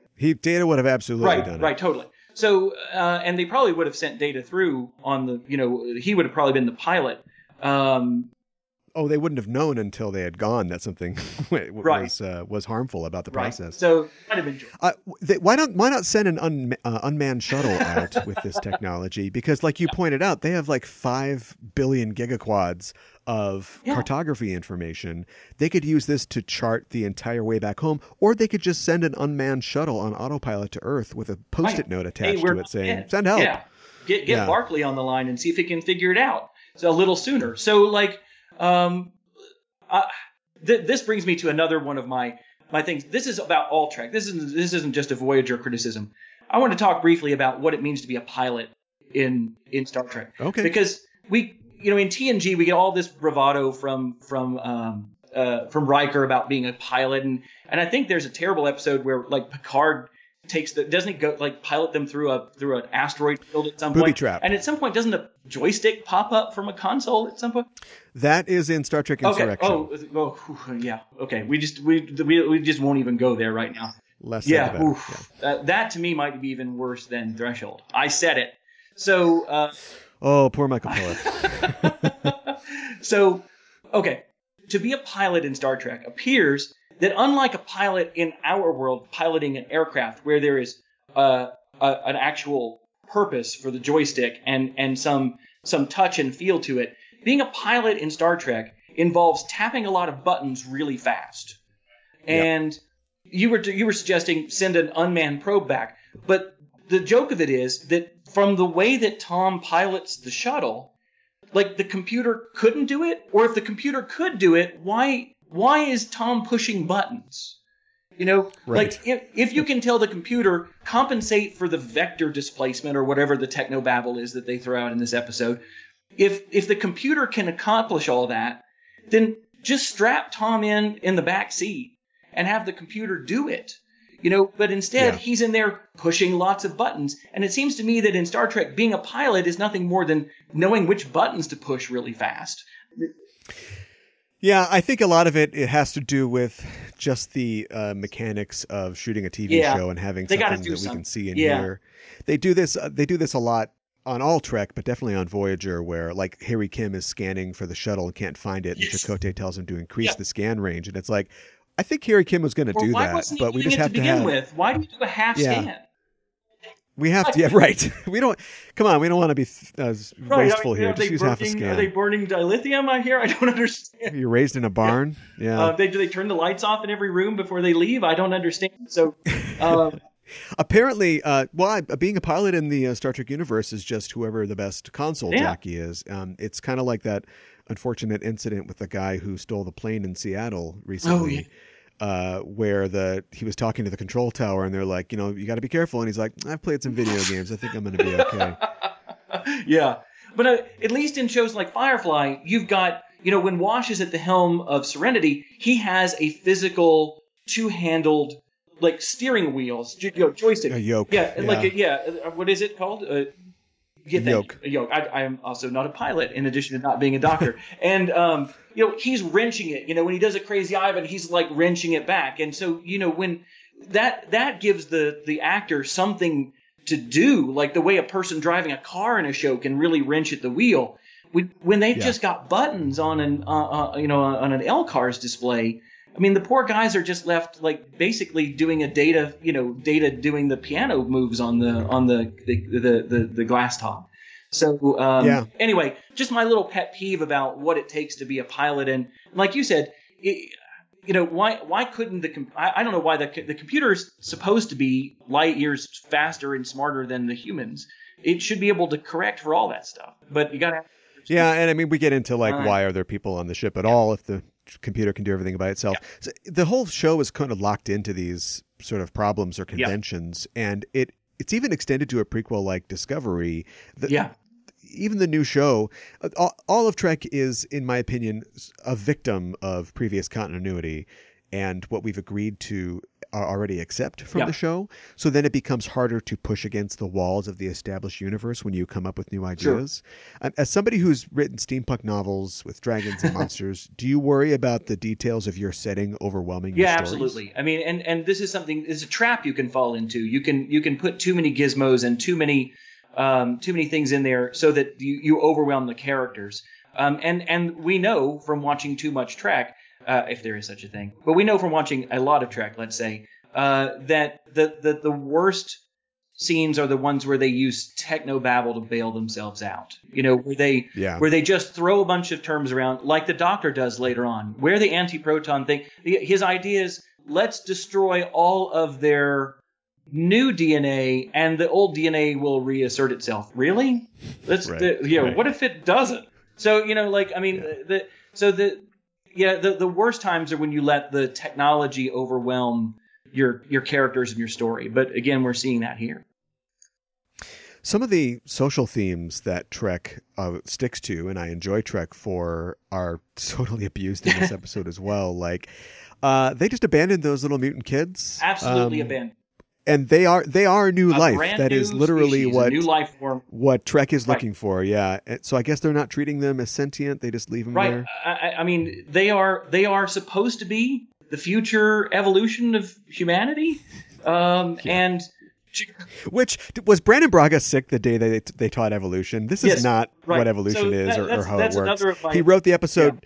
He wrote the episode Genesis for I know. TNG as well, where everybody gets the atavistic traits and turn into gorillas and flies and which stuff like is a that. terrible episode. Yeah. Not great. And he also later developed in 2005 a show for CBS about aliens editing humans' genetic Right, information, which was called- and it was called I Threshold. know. He just couldn't get away. So yeah, Come let's on. talk. Let's talk about evolution just for a moment, because I know that Brandon Braga is a listener, and he would probably appreciate it. This is to help him. That's not right. hurt him, yes. We're just, this is constructive criticism for the next Exactly. show that he writes, where he forces someone to evolve. Evolution requires several unique creatures within a species to be naturally selected and then reproduce with each other over and over again over time. Heredity and mutation create change over that period of time. A single individual can have his DNA mutated, like by radiation, but cannot evolve forward in any kind of imitation of where a larger group of individuals will go through natural selection, heredity, and fortunate random mutation. This whole evolving forward stuff is total crap. And it's just like, no matter what Braga says he was trying to do with, maybe we're de-evolving, maybe we're going back to some simpler life form. The thing is, dude, we won't know until we get there. It's not like it's coded into our genes that we're someday going to become luminous beings like the Banana Man in TNG or space slugs in your Threshold episode. We don't know Right. because the world hasn't shaped us. Mutation and heredity haven't shaped us yet. Oh, Yeah. sorry. Now I got to look up who wrote the Banana Man episode. I've never heard him called that before. You know I love exactly that. what I'm talking about. I know exactly what you're talking about. Poor Dr. Crusher, another example of bad episodes for a character. This show has never really taken on Brandon Braga before. He's got a lot of flack over the years for his perceived mismanagement of the franchise, along with executive producer Rick Berman. The ratings plummeted yearly on Voyager, and of course, Star Trek Enterprise oversaw the then death of the franchise. I don't know. What's your opinion on the decline of mid-2000s Trek? Yeah. I was thinking about this and why I had abandoned Voyager. I've since watched all of them. Not recently, but back when they started streaming on Netflix, I watched through all of them. But many of them I've only seen one time. They're not great. The thing is, they're also not terrible, with some exceptions. Threshold is a case in point. But my thought was this: that Ensign Kim, to me, is the perfect representation of Voyager. By that, I don't mean what he looks like or anything, although it was pleasingly one of the most diverse television shows, certainly in Trek's history, of being already diverse historically. You sweep across... Having an Asian in general is good news. Right, you sweep across that bridge, and you see a white woman as the captain. You've got a black Vulcan. You've got a Native American as the first officer. You've got Ensign Kim up there at the science or ops or whatever he's doing, and you've got one white guy, Paris, on the bridge. That's really great, and I applaud that and I love it. And but that's not what I'm not talking about what he looks like. But Kim as a character, he's nice. He's the one character who retains hopeful optimism about getting home and keeps trying to get home for 7 seasons over and over again, but he never ever changes, right? I already mentioned before, and it's already kind of a joke among Trek fans. He never gets promoted from ensign to even lieutenant junior grade. He went to the writers of the show, the producers. At one point, he said, "Can I get a promotion already?" And they told him, this is exactly what they told him: somebody's got to be ensign. Right? Okay. And to me, that is what Voyager feels like. Right? It was the show that never was promoted past its premise. Interesting. Right? And again, I mean this is no slight to Garrett Wang. I think he's an awesome guy and a great actor. But again, he could only say and do what they put in the scripts for him. And I think that the show, there's a moment early on when when they're trying to defeat the Kazon, and they start to bring together other races in this area to maybe form something like a federation of other planets, right? Right. And then before the episode is over, of course, the reset button is hit. All the other people betray them, sell them out, and they decide that they're just going to keep being Starfleet and traveling through the Delta Quadrant on their own. It's stuff like that where they just said, we're going to revert to what we know works. The show just kind of gives up at that point. And they just say, we're just going to be a week in and week out Star Trek show where the ship finds a new planet or a new people every week. We deal with whatever that problem is. We hit the reset button at the end and we move on. And so it's like comfort food. You can watch every episode of Voyager and be like, I'm watching Trek. And you are watching Trek. But you're not watching anything that's groundbreaking. You're not watching anything that's pushing boundaries. I do enjoy Discovery. I have some problems with it, but I applaud them for taking chances and trying to break new ground. Because the last thing we needed was just a rehash of TNG or Voyager. I liked DS9 because it became more of an arc type story. And though it's hard to get into, like it's hard to jump in. It's one of the reasons I desperately want to do a DS9 episode with you, but I keep thinking like, which one do I do? They're all connected so much. Yeah. And so to talk about one, you talk about 3 or 4. To talk about a really great one, you talk about 3 or 4, but so to remain, you mentioned this earlier, to remain episodic, they decided to remain episodic. They decided to just fall into the old tropes of TNG and TOS. And I think the problem is they became as forgettable as Ensign Kim. It's just forgettable. Yeah. It's not bad. It's not great. It's just there. The Star Trek factory just making homogenized Trek. Yeah. That's a good insight. I also like your observation of the multiracial makeup of the bridge, and I realized that Tom Paris isn't just the white guy; he's the white guy. Right? They took all the white guy stories and gave it to the one token white guy, and that's I find. Thank you. You've helped me realize why I hate him so much. That part, just all throughout the episode. He's just being a real brat, but like that speech in sickbay where he's like, "What about me?" and maybe I. It's just all this privilege is I'd never thought about that, but absolutely. I mean, he's the guy that like racist. There's white racism, I mean, he's not saying that. He's that guy who's out there saying people discriminate against white people all the time. Like all salamanders matter. And at that point, I mean, that's why. That's why Janeway is one of my favorite captains, because she takes that. She's not happy, but she takes that in stride. Where I'd be tempted to be like, "Okay, what do you want on your tombstone?" Right. I know. Yeah, I don't think that Sisko would put up with that crap. So of course they get together later, and what I want to know is at what point exactly in this process do they mate? Can a newt give consent? Right. These are really squeaky questions, and probably a squeaky I think process. It's good that. Yes, and I think that it's good that the episode.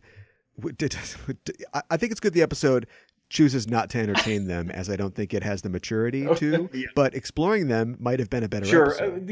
And we get this really ham-fisted piece of dialogue from Janeway in sickbay once they've been where she's trying to sort of take it back. Or he says, so hey, I'm sorry about impregnating you with my salamander babies, and she's like, who knows, Tom? Many times it's the female of the species who initiates the and you're like, is this the... Yeah, that doesn't fix anything. It's like the writer's kind of saying like he didn't really rate her salamander self. It could have been the other way around. That's the out that they give themselves. I don't know. It's really awful. Well, someone has explored these issues. The internet. If you spend long enough on the internet, you'll find anything. Okay. And I found a Voyager fanfic entitled "Breaking Another Threshold." The summary of which is what happens that evening after Janeway and Paris are released from sickbay. And I'd tell you more, but all I can hear is my own brain screaming forever. Oh, I'll have to look that up. I actually would love to read that story. Please, for your family's sake, don't do it. Yeah. Boy, oh boy. I do have one crackpot theory for you. You used to have a feature, right, where you would talk about the... Yes. What did you call it? The but where like crazy fan theories. Okay, so this isn't something I've read, but as I watched the episode again, I thought, okay, wait, what if?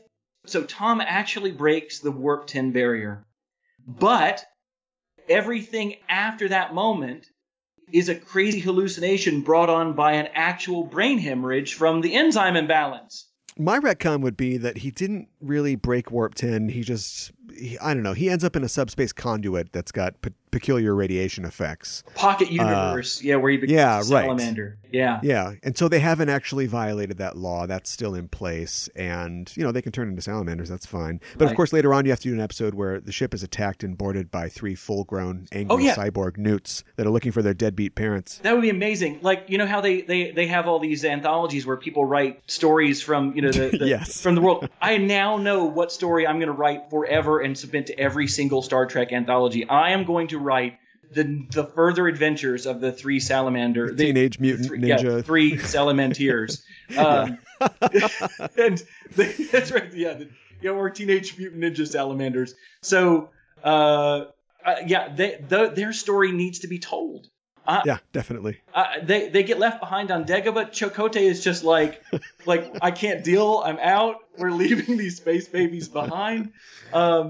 This is if you want to talk about breaking the Prime Directive, how about creating a new species all by yourself and then dumping it on a planet right. before you take off and leave it? Probably worse than anything Picard ever did or Kirk ever did to break the Prime Directive. I agree. Before we wrap up, let's talk all-time bad episodes in the Star Trek franchise. I mean, it's a hard thing to judge. As I said the last time you were on the show, one person's Darmok is another person's, Darmok. But did you have any episodes that were real stinky standouts for you? Sub Rosa, which, again, was another Braga written one. That's just terrible. I remember in Voyager, weirdly, the episode where we watched Janeway's ancestor protesting something in a town. 11:59. Yeah. Yeah, it's just boring. I don't understand what it was about. I just remember it being like, where's the Voyager? I don't, I love the episode where Avery Brooks gets to play the science fiction writer in the 40s and Beyond. Is it Far Beyond the Stars? Far Beyond the Stars. I'm not opposed to them getting out of the Star Trek uniforms and doing something different with the characters. Sometimes those are the most brilliant episodes. But that one was terrible. I mentioned earlier Code of Honor. That one is so insultingly bad. That's the one for listeners, if you don't remember, where they go to a planet that's basically like all the actors are black, and it's a planet full of black people. They're wearing these sort of faux African space clothes. Right. Tasha Yar fights with this spiky ball on the end of her arm. It is so Gene Roddenberry. I mean, like it is so original series.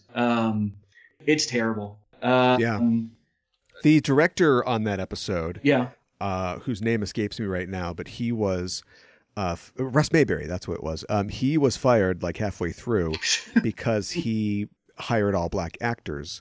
And apparently it was never necessarily set in stone that it would be the quote unquote black planet. In fact, early on, they wanted to have them be all kind of lizardy type people. Oh, wow. But then he started like hiring all black actors for this.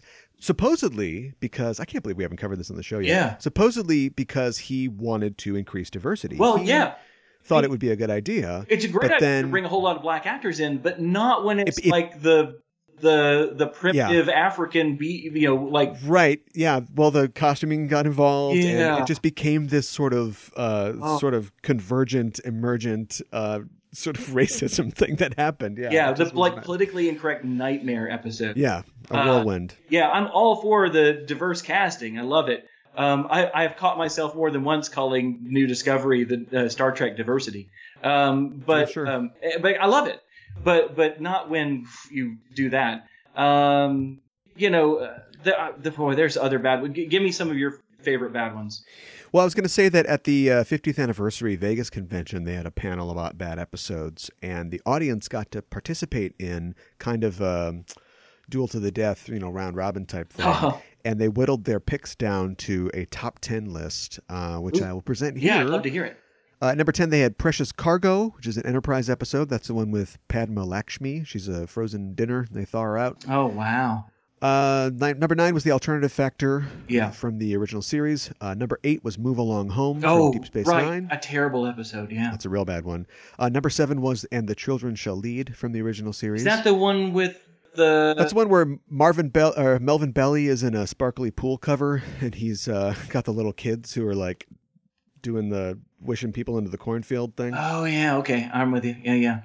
Number 6 was Sub Rosa. Mm-hmm. Previously mentioned. Number 5, Shades of Grey. Yeah. Number 4 was Turnabout Intruder. Yeah, that's one from old series I forgot to mention. That's terrible. That's the one with the shifting mustache and the weird negative effects, right? That's just terrible. That's the one where Kirk and his former lover switch places, and it's like extremely sexist. Oh, right, okay. It establishes that women can't be Starfleet captains. Right, yes. And yeah. Which we all know, yeah, of course it's true, yeah. Right, which has gone forward until the 24th century, of course. Number 3 is Where Threshold Sits. Number 2 is Code of Honor. And number 1 is These Are the Voyages, the finale of Enterprise. Oh, well, sure, okay, I get that. I mean, so... That I feel like though that calling that the worst is because of the whole decision to take the characters of their own show out of, not make them the main characters, but instead give it over to Riker and Troy. I get that. It was a terrible, terrible decision. But I would still argue that structurally it's a better episode than some of the others mentioned. But I get the criticism of that one. And coming at the end, it has the weight of all the previous bad episodes on its shoulders. Yeah. So I make a distinction too between just poorly constructed and bad. Yeah. Like just because an episode is cheesy and makes me cringe I don't think it means that it's an objectively bad episode. One that is both poorly constructed and bad, in my opinion, is the DS9 episode Let He Who Is Without Sin. Remind me what happens in that one.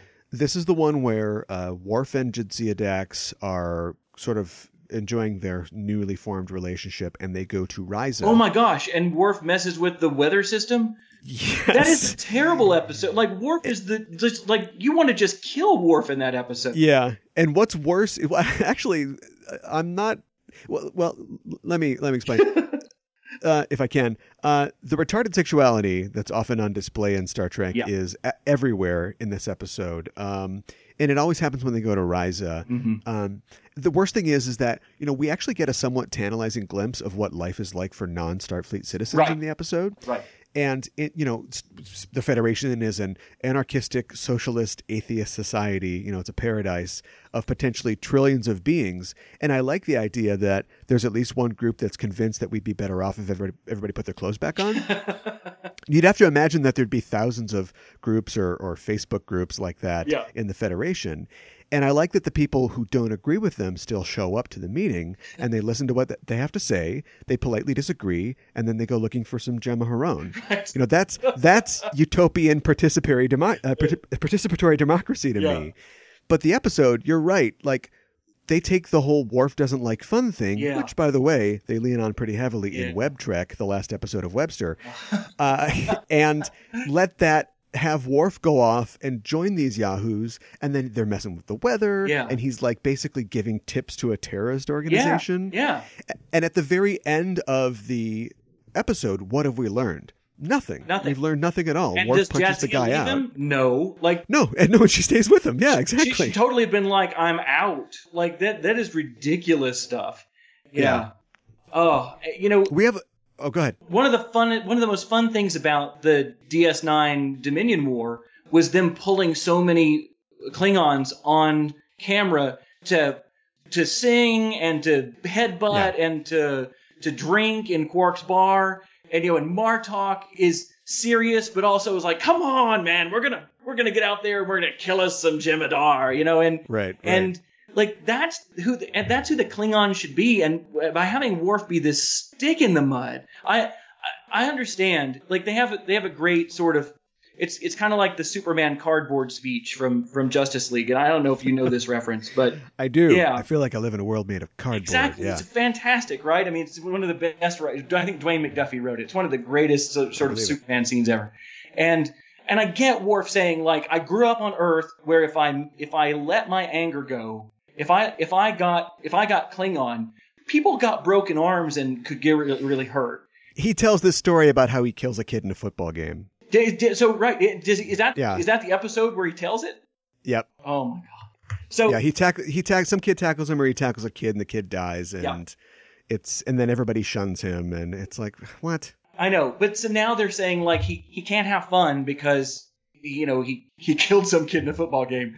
So but in the Superman scene, it's wonderful because he gets to be like, the gloves are off, buddy. Here we go. And with Worf, it's like, I can never have any fun ever again. And it's just, the payoff is so negative. Yeah, and what we're like I was mentioning before, like, this is an emergent character detail or property of Worf. Like, I don't think that he was designed that way. That's something that's developed over time, and like you pointed out, Klingons have plenty of fun. Yeah. But for some, it becomes a problem that's not about Klingons. It's about Worf. What's Worf's problem? Why can't Worf have fun? Yeah. And if the show bothered to dig into that beyond, it was First and 10 and, beyond something like that, that might be interesting, but it doesn't. No, it just ends. Yeah, fine. Use the story about hurting somebody when he was a kid, but then have him working on growing past it. Have him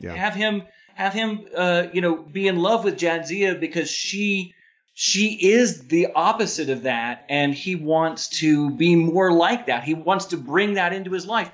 The way that they wrote Jadzia, who's a fun, like, vibrant character, there's no way the two of them would have ended up together. I just like he's such a Debbie Downer at every party, and I just think she's the life of the party. It's so weird. Yeah, and if they really want to lean into their sort of enlightened ideas about sexuality, I think Dax is just like, this is and it's hard to gauge because how long do trills live, but this is a midlife crisis for her, or this is just her reaching sexual maturity and being like, I'm going to try dating a Klingon for a while. Right. And of course, we know that they end up married, but I can totally see her having a couple experiences like this and being like, okay, the fun's over from this. They're done that. Done. Yeah. Yep. Yeah. So, no, I think, and what we're getting at here, to bring it back around, is that oftentimes I think the worst episodes, like you say, are not just the ones that are ridiculous. I mean, there are certainly things like Code of Honor that are just ridiculous, but the ones that really fall flat, like this one that wasn't mentioned with Worf and Jadzia on Risa, it wasn't mentioned in their worst top 10, but maybe the worst ones are the ones where they don't allow, the characters run up against a wall, and they can't break through it because the writers won't let them. And we as fans, we know that there's more to these characters. Fans write fan fiction where they let the characters go do more, and they create fan films where they let them go and do more. But for some reason, the writers handcuff their own characters, and maybe they squander the potential of what they've got in their world. Yeah. Well, we've got a show on this network, the Just Enough Trope Network, called Craft to Services, where we talk about guilty pleasure movies. Do you have guilty pleasure movies? I should say are just films that are objectively bad, but you like them anyway. Sure. Is there an episode that you is bad? You'd have to confess under oath that it's bad, but you still like it. Oh gosh. Well, there are a lot of people who hate the holodeck episodes, and I love them. Okay. I also love Q episodes, and I know. Some people, like the host of this podcast, don't love all of those. Not all of them. Yeah. I also I have a soft spot for the Ferengi. Oh my gosh! Now I'm not saying I like Prophet and Lace. Oh boy. Yeah, but I think things like Little Green Men and I dig them. I think that the Ferengi are hilarious. I love Armin Shimmerman. I think that the actors who played the Ferengi were great. I love whenever Wallace Shawn gets on there. I'm so bad at naming names of episodes. So that's why you were saying names of episodes, and I was like, which one is that? And then I'm like, I know exactly which one. So I'm bad at putting the names to episodes, but I'll say I unabashedly love Q episodes. I unabashedly love Ferengi episodes. And I know there's a lot of people, and I unabashedly love holodeck episodes, and I know there's a lot of people for whom each of those is a hot button issue.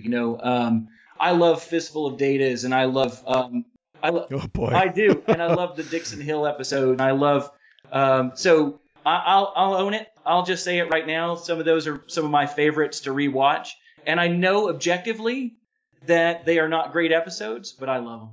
Boy, I can go with you on most of that. I think Fistful of Datas is where I get I got to leave the train. For me, Fistful of Datas it's just clearly a marking time. Like Brent Spiner wanted to wear some costumes and do something besides not use contractions. And so, therefore, it's just kind of fanficky to me. It's like, well, let's go into the holodeck. Love it. I love Troy. I think it's one of a great Troy episode. She gets to walk around sort of being not uptight anymore. And she gets to kid around with Worf. Right. It's a great Alexander episode before they ruin that character. Like, it's just, yet it's a holodeck malfunctions and data malfunctions episode wrapped into one, which are two of the awfulest tropes of TNG. So I get it. I totally get why it's a bad episode, in some ways. But I also love the fun parts of it. So and maybe there's a little part of me that likes how awful Threshold is, and the way that you watch like When Hell Comes to Frogtown, because it's so bad. Like I pulled that one out from a long way back. A deep cut. Or Roadhouse. Like this is terrible, but you watch it because you want to hear the great bad lines, or They Live. Like movies that are just like, oh, but they're so good. They're so bad they're good. Maybe there's a sick part of me that thinks that Threshold is so bad that it's good. I think Threshold would be lucky to sit at that table, but I don't think that it's. I don't think it's necessarily out of the question. Not to join the ranks of guilty pleasures, like my favorite. I know gets put in top 10 lists all the time, but it is hilarious. So I think that there are certain times when, and as you said before, do you count an episode as bad when it knows that it's a silly premise and it goes with it? Or do you count it as bad when they were trying to be earnestly serious and it's really silly? See, now that's the question of the on the film side, where is it like The Room, where they've made this unintentional comedic classic, or is it Birdemic 2, where, okay, now they know the joke's up, they know that, they're silly. And for me, that's the problem with a lot of the comedy in DS9. I think a lot of the comedy that I enjoy in DS9 comes from interactions between very talented comedic actors who are doing like a good script. You mentioned the Ferengi actors, and as I've been watching DS9 recently for my Patreon shows, I've really come to have a great appreciation of Max Grodenchik, who's as Rum, who is somebody who I didn't even think about the first time I watched the show, and I see how much he's doing and how much he really brings that character to life and gives depth to the character.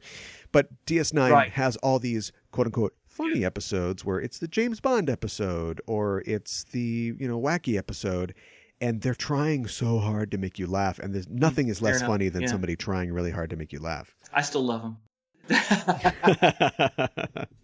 All right, a cowboy hat for you then. Yeah. Like you mentioned before, we usually have segments on this show, but this episode's so bad we've had to invert some of them. Yeah. Instead of having a Starfleet Medal of Honor award that is your favorite scene, character, or moment, what about a formal reprimand, the worst scene, character, or moment? Oh gosh, in this episode, the worst? That's a tough challenge. Who's going to the brig for this one? Yeah. The worst moment. I think Tom Paris pulling his tongue out is probably like a low point for all of Trek. I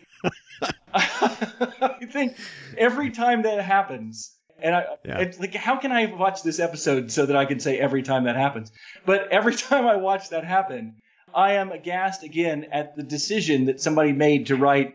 Like, can you imagine, like, and then his tongue comes out. Stage, like, Tom puts his hands in his mouth. He makes choking sounds. He pulls on his tongue. He dislodges it with a slurping sound.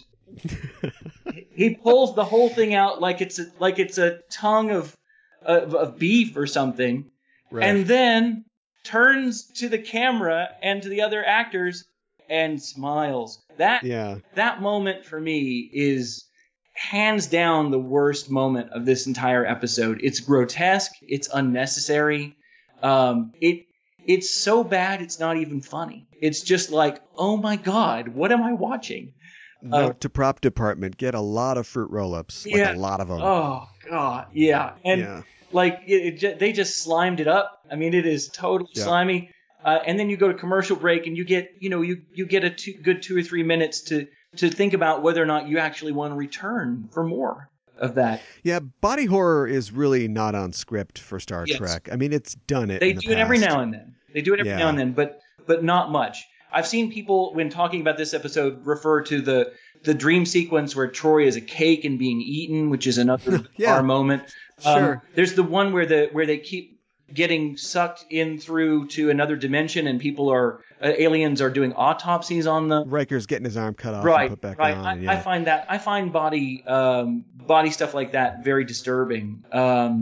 They found a way to torture Picard in the David Warner episode, the Four Lights episode. They found a way to torture Picard without torturing Picard, without physically torturing him. He staggers in thin, and the food gets pulled away from him and that sort of thing. They give him gross food. Give him gross food, right? So there is that, and there's the episode that you already covered in the on the show here with the aliens in the back of the neck that take people over, and and there's the grotesque. What's it called?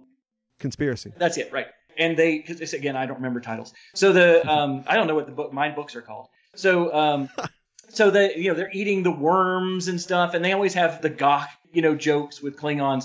They do like their gross stuff every now and then, but it's like kitty gross out stuff. Yeah, it's like ew. Yeah, that's kind of ooh. You just kind of like your skin crawls a little. This is kind of like turn away from the TV, and if you were eating dinner during an episode of Voyager, say, where you kind of can't finish your food. I mean, it's kind of like, and so I when the episode goes off in this direction, that's when the warning flags start going off. Like around the 20-minute mark, where 20 or 30 minutes in, where the horror show begins in sickbay, and you're just like, what? This isn't entertainment to me. It's just gross.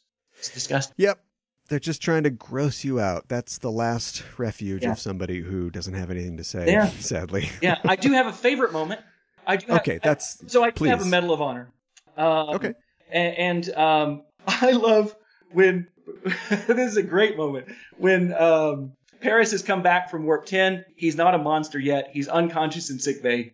The doctor and Janeway are standing over him. And Janeway's like, is he okay? Is everything all right? And the doctor's like, I've scanned him. Apparently everything's okay. I'm going to still have to do some tests, but he seems to be fine. And she's like, great. Can you wake him up? He's like, sure. And he leans in and he's like, Lieutenant, wake up! Wake up! And Paris jumps up. That is a great moment of comedy, and it's fantastic. And like that, like of all the stuff that's wrong with this episode, the writing for the doctor was spot on the entire way through. Yes. Like they had him down by this point in season 2. He's making, like he's like when Paris comes in later on and he can't breathe and he's having an allergic reaction, and they're like, what did he eat? And they're like, he had some of Neelix's coffee, and he's like, well, that would do it. I mean, like, right. It's a little. I mean, I know it's a little bit of a rim shot. You expect a rim shot there, but, right? But still, it's those wry observations that made him who he was, that made his bedside manner so terrible. When he just shouts at Paris to wake him up, cut to Janeway, and she gives this look like, really, Yeah. And not to get all comedy nerd, but it really it's great. That was my choice for Medal of Honor too. It really works in the setting because it works with and both against the setting, in that we expect him to shoot him up with some device, or to use some kind of thing, and he just goes, wake up. Yeah, the irony is really great. Yeah, if you had told Beverly Crusher, can you wake him? She would have pulled out a hypo spray, put something in him, and they would have woken up gently, right? Like Beverly never would have. She wouldn't even have poked somebody to wake them up. Right. Not even Bones might have poked somebody, but he wouldn't have yelled out. Well, maybe he would have yelled at Spock, but it's such a great moment of comedy that works so fine. I also got to say, I love at the end when they're just trying to get done with the episode so fast. But when Tuvok and Chakotay come down to Dagobah and they find the salamander versions of Janeway and Paris, like Chakotay walks up and he doesn't even like scan it. He just shoots it. He just phaser him right down. Yep. He just pulls out the phaser and it just thumps to the ground, and then does it to the other one. And I just that cracks me up because it's like, I used to do a lot more role playing with Star Trek. I still do D&D, but I used to do a lot of Trek role playing, and I got into the habit of, look, you have a weapon in your hand that stuns people, right? And so whenever we'd walk into a new room that had potential danger in it, I just shot everybody. I just was stunning everybody, and my co-players would be like, "We're supposed to talk to them." I'm like, stun, stun, stun. When they wake up and we have a gun on them, then we'll talk to them. And like, but of course, it was a joke the way I was handling. I was handling it like a gamer, not like an actual Star Trek officer would. But Chakotay totally walks in and games it. He's like, I'm not screwing around with this. Stun. Right. I mean, and there's also some good Tuvok humor in there as well. Which one do you think is Janeway? And he's like, the female. And then Chakotay like, how am I going to write this up? And he's like, I don't know, but I look forward to reading it. I want to read that. Yeah. So there's some great lines in there because they're the lines that laugh at the situation, or the lines that find humor in a situation, like you said earlier on, the great comedy trick of, you expect a doctor to wake somebody up in a more gentle way. And so there were moments of real, I put in here in my notes, intentional humor, because this episode has a whole lot of unintentional humor. Yeah, I think you have to make that distinction. Yeah. Boy, I think that we've said just about everything we can think of. Is there anything that you've left unsaid about this horrible trash fire of an episode? Yeah, not much. Reset button, we talked about a lot of stuff like that. Braga has later on admitted that this is a stinking pile. It doesn't help now, Brandon. Yeah, I know, right? A little late. But I did read something, I guess, from Jerry Taylor, a little bit defensive about this episode, and maybe just to get back to go out not with phasers on stun, but just to kind of say that week in and week out it's hard to write something. I know as a writer how hard it is to be creative on demand, and these guys were writing episodes and handing scripts to people the day they were shooting them. Sometimes, a lot of times, yeah, and there's always a lot of cooks in the kitchen, a lot of things that we don't know, as you were saying from the book about the producers of TOS and how they were always juggling things and how they thought they knew best, and et cetera, et cetera. So yeah, every now and then you're going to have an episode like Threshold that just totally misfires. And they were trying, E for effort. Yeah. But we have to acknowledge that it's terrible. We don't have to love it because they did it. There have even been fans who suggest that this should not be considered canon, that this episode should be removed from canon because of the Warp 10 stuff. And to that, I always get frustrated with fandom, of which I'm a part.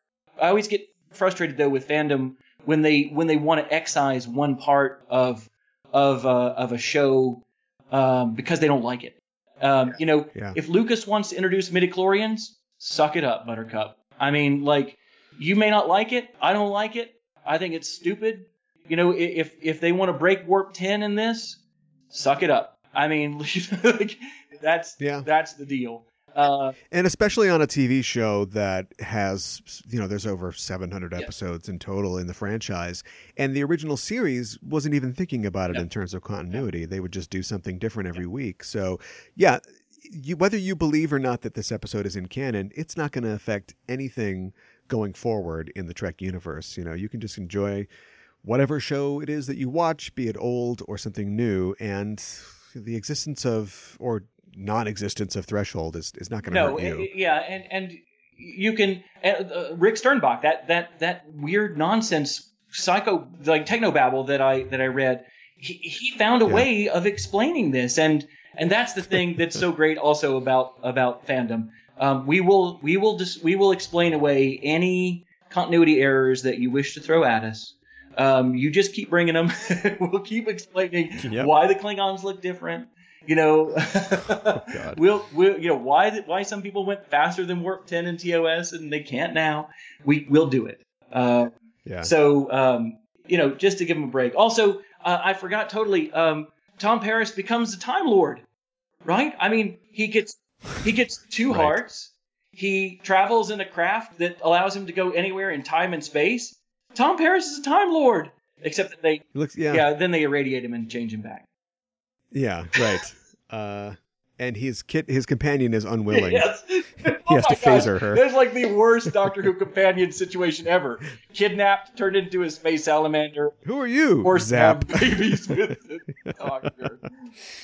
Nightmare. Not good. Well, last time you were on the show, you named Picard as your favorite captain, and thanks to the TNG episode Genesis, I think we know how Picard would act in a situation like this. But what do you think Picard would do with the salamander babies at the end of the episode? Yeah, I actually thought about that. What would Picard do? Which I ask myself every day. We have to imagine he's in the Delta Quadrant, right? We can't make this. Yeah. We can't make this. He radios in. Circumstances. He can't call in Starfleet medical to come quarantine the planet and start taking care of the babies, right? So he's off in the Delta Quadrant. He's the captain of Voyager. He does not leave those babies behind. I think he picks them up. He puts them on. He takes a whole cargo bay. He turns it into an environment for them, and I think he raises those babies. Sure. Plays the flute to them. Oh yeah. Comes in and plays his inner light flute.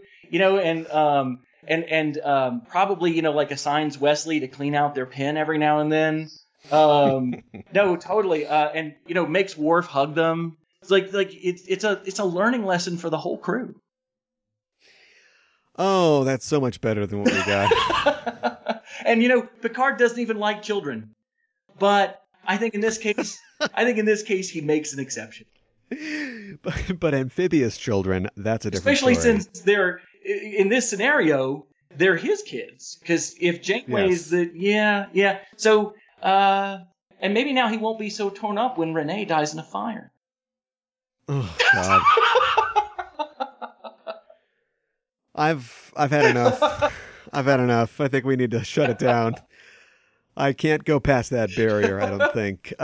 For appearing again on the show, you'll receive a promotion to the rank of Lieutenant Junior Grade. I know you've been working in Ops with an eye on command. How's that progressing? It's been great. I love Ops because I can get in everybody's business, but I think I'm ready to move on. I think I've decided that I would like to change roles to be a holodeck programmer. Yeah. Okay. Explain. Well, I would love to be the one creating the fictions that the crew uses to relax, to blow off steam. The Battle of Britain, the spy thrillers, the Wild West scenarios. I'll do. I think it's a great way for them to blow off steam, but also to explore their emotions and to use it as therapy, also, the way Barclay does. So I would like to be the person who's creating the things that they go in and do on their free time. Yeah. And also they use it, of course, for design, for R&D, as they do in this episode. But something that always gets me is the kind of work that would go into not only creating a story, but creating a story that can be interacted in every way that you can interact with an environment, physically, everything. And a show... This is the wrong episode or the wrong show podcast, but I really was looking forward to seeing Westworld because of that. And then Westworld, I don't know if you watch it or not, but it's just basically become a collection of, mystery show tropes, and they don't even really get into how they construct narratives and what the hosts experience and that sort of thing. So, we're seeing this, I think, in the evolution of video games right now, and again, different podcasts, but my daughter's a big fan of Detroit Become Human right now, and I love the Walking Dead sort of story versions of the games that you can play through the Telltale games, and I think that those kind of or the immersive sort of Skyrim games where it's an open world. One of my favorite old school games was Sid Meier's Pirates. It was one of the first games where you were just thrown into the Caribbean and you can do whatever you want to. Just go around trading goods? Fine. You want to go rescue your sister? Cool. You want to, be an enemy of the English or the Spanish? You pick. And I love that kind of game. And I think, look, if we ever had a real holodeck, it's game over for the human race. It's worse than the Oasis. It's worse than all that. If you can walk in and be yourself and interact with all that stuff, it is game over for us, because we will all just go in. I already play video games with a huge chunk of my day. I'd be living in there. And so to write one where every one of your possible choices can be, like you said, responded to, and you can interact with the world in that way. I love it. I love when they challenge the holodeck to give Data a puzzle he can solve. But before we get to that, they walk in and it's putting random pieces of Sherlock Holmes stories together, and he's able to, because of his brain, computer brain, identify them. But a human brain, for most of us, that would be a really hard challenge. And it would be as easy as saying, take all the Holmes books, stories, and craft a Holmes-like adventure for me to play. That'd be amazing, right? It's procedurally generated. Yeah. So, I think that in the future, were we ever to have anything quite like a holodeck, it would be the work of a lifetime to create some of these stories. It would be. I think in that Voyager episode, they call it a holo novel that people are playing out, and I love that idea. I love the idea of an immersive story that has a number of different options to it, where you can play them all out. I think once we work within the Oasis or a virtual environment, then we're screwed. Oh, yeah. Because you can play video games all day, but at some point you have to go to work so you can afford to keep the power bill, pay the power bill so the game continues to work. But once we slot into the virtual environment to work as well, then we're in there once you're crafting shirts to make one gold piece per shirt to pay for your electric bill, it's over. Yeah, ironically, once it's not fun anymore, that's when it'll go forever. It's the grinding. The human race will totally invent the world's best video game and then have you grind to craft stuff. That is our lot. Pretty much. Well, Lieutenant Gratz, thanks for joining me to talk about Star Trek and the Star Trek universe. Look, I made it to Lieutenant Junior grade faster than Ensign Kim. That's right. You are now, suck it, Harry Kim. If people want to continue the conversation, and they can at EISTpod on Twitter and the Enterprising Individuals Facebook page, where can people find you online? Yeah, I am at alangratz.com. That's got all my info about my books and what I do. And I also have added a tab on my website that shows all the costumes that my family and I have created for costume masquerades at Dragon Con and stuff. So if you're interested, head over there and check that out. I'm also on Twitter at Alan Gratz, all one word. That's ALANGRATZ. And I'm also on Facebook as Alan Gratz.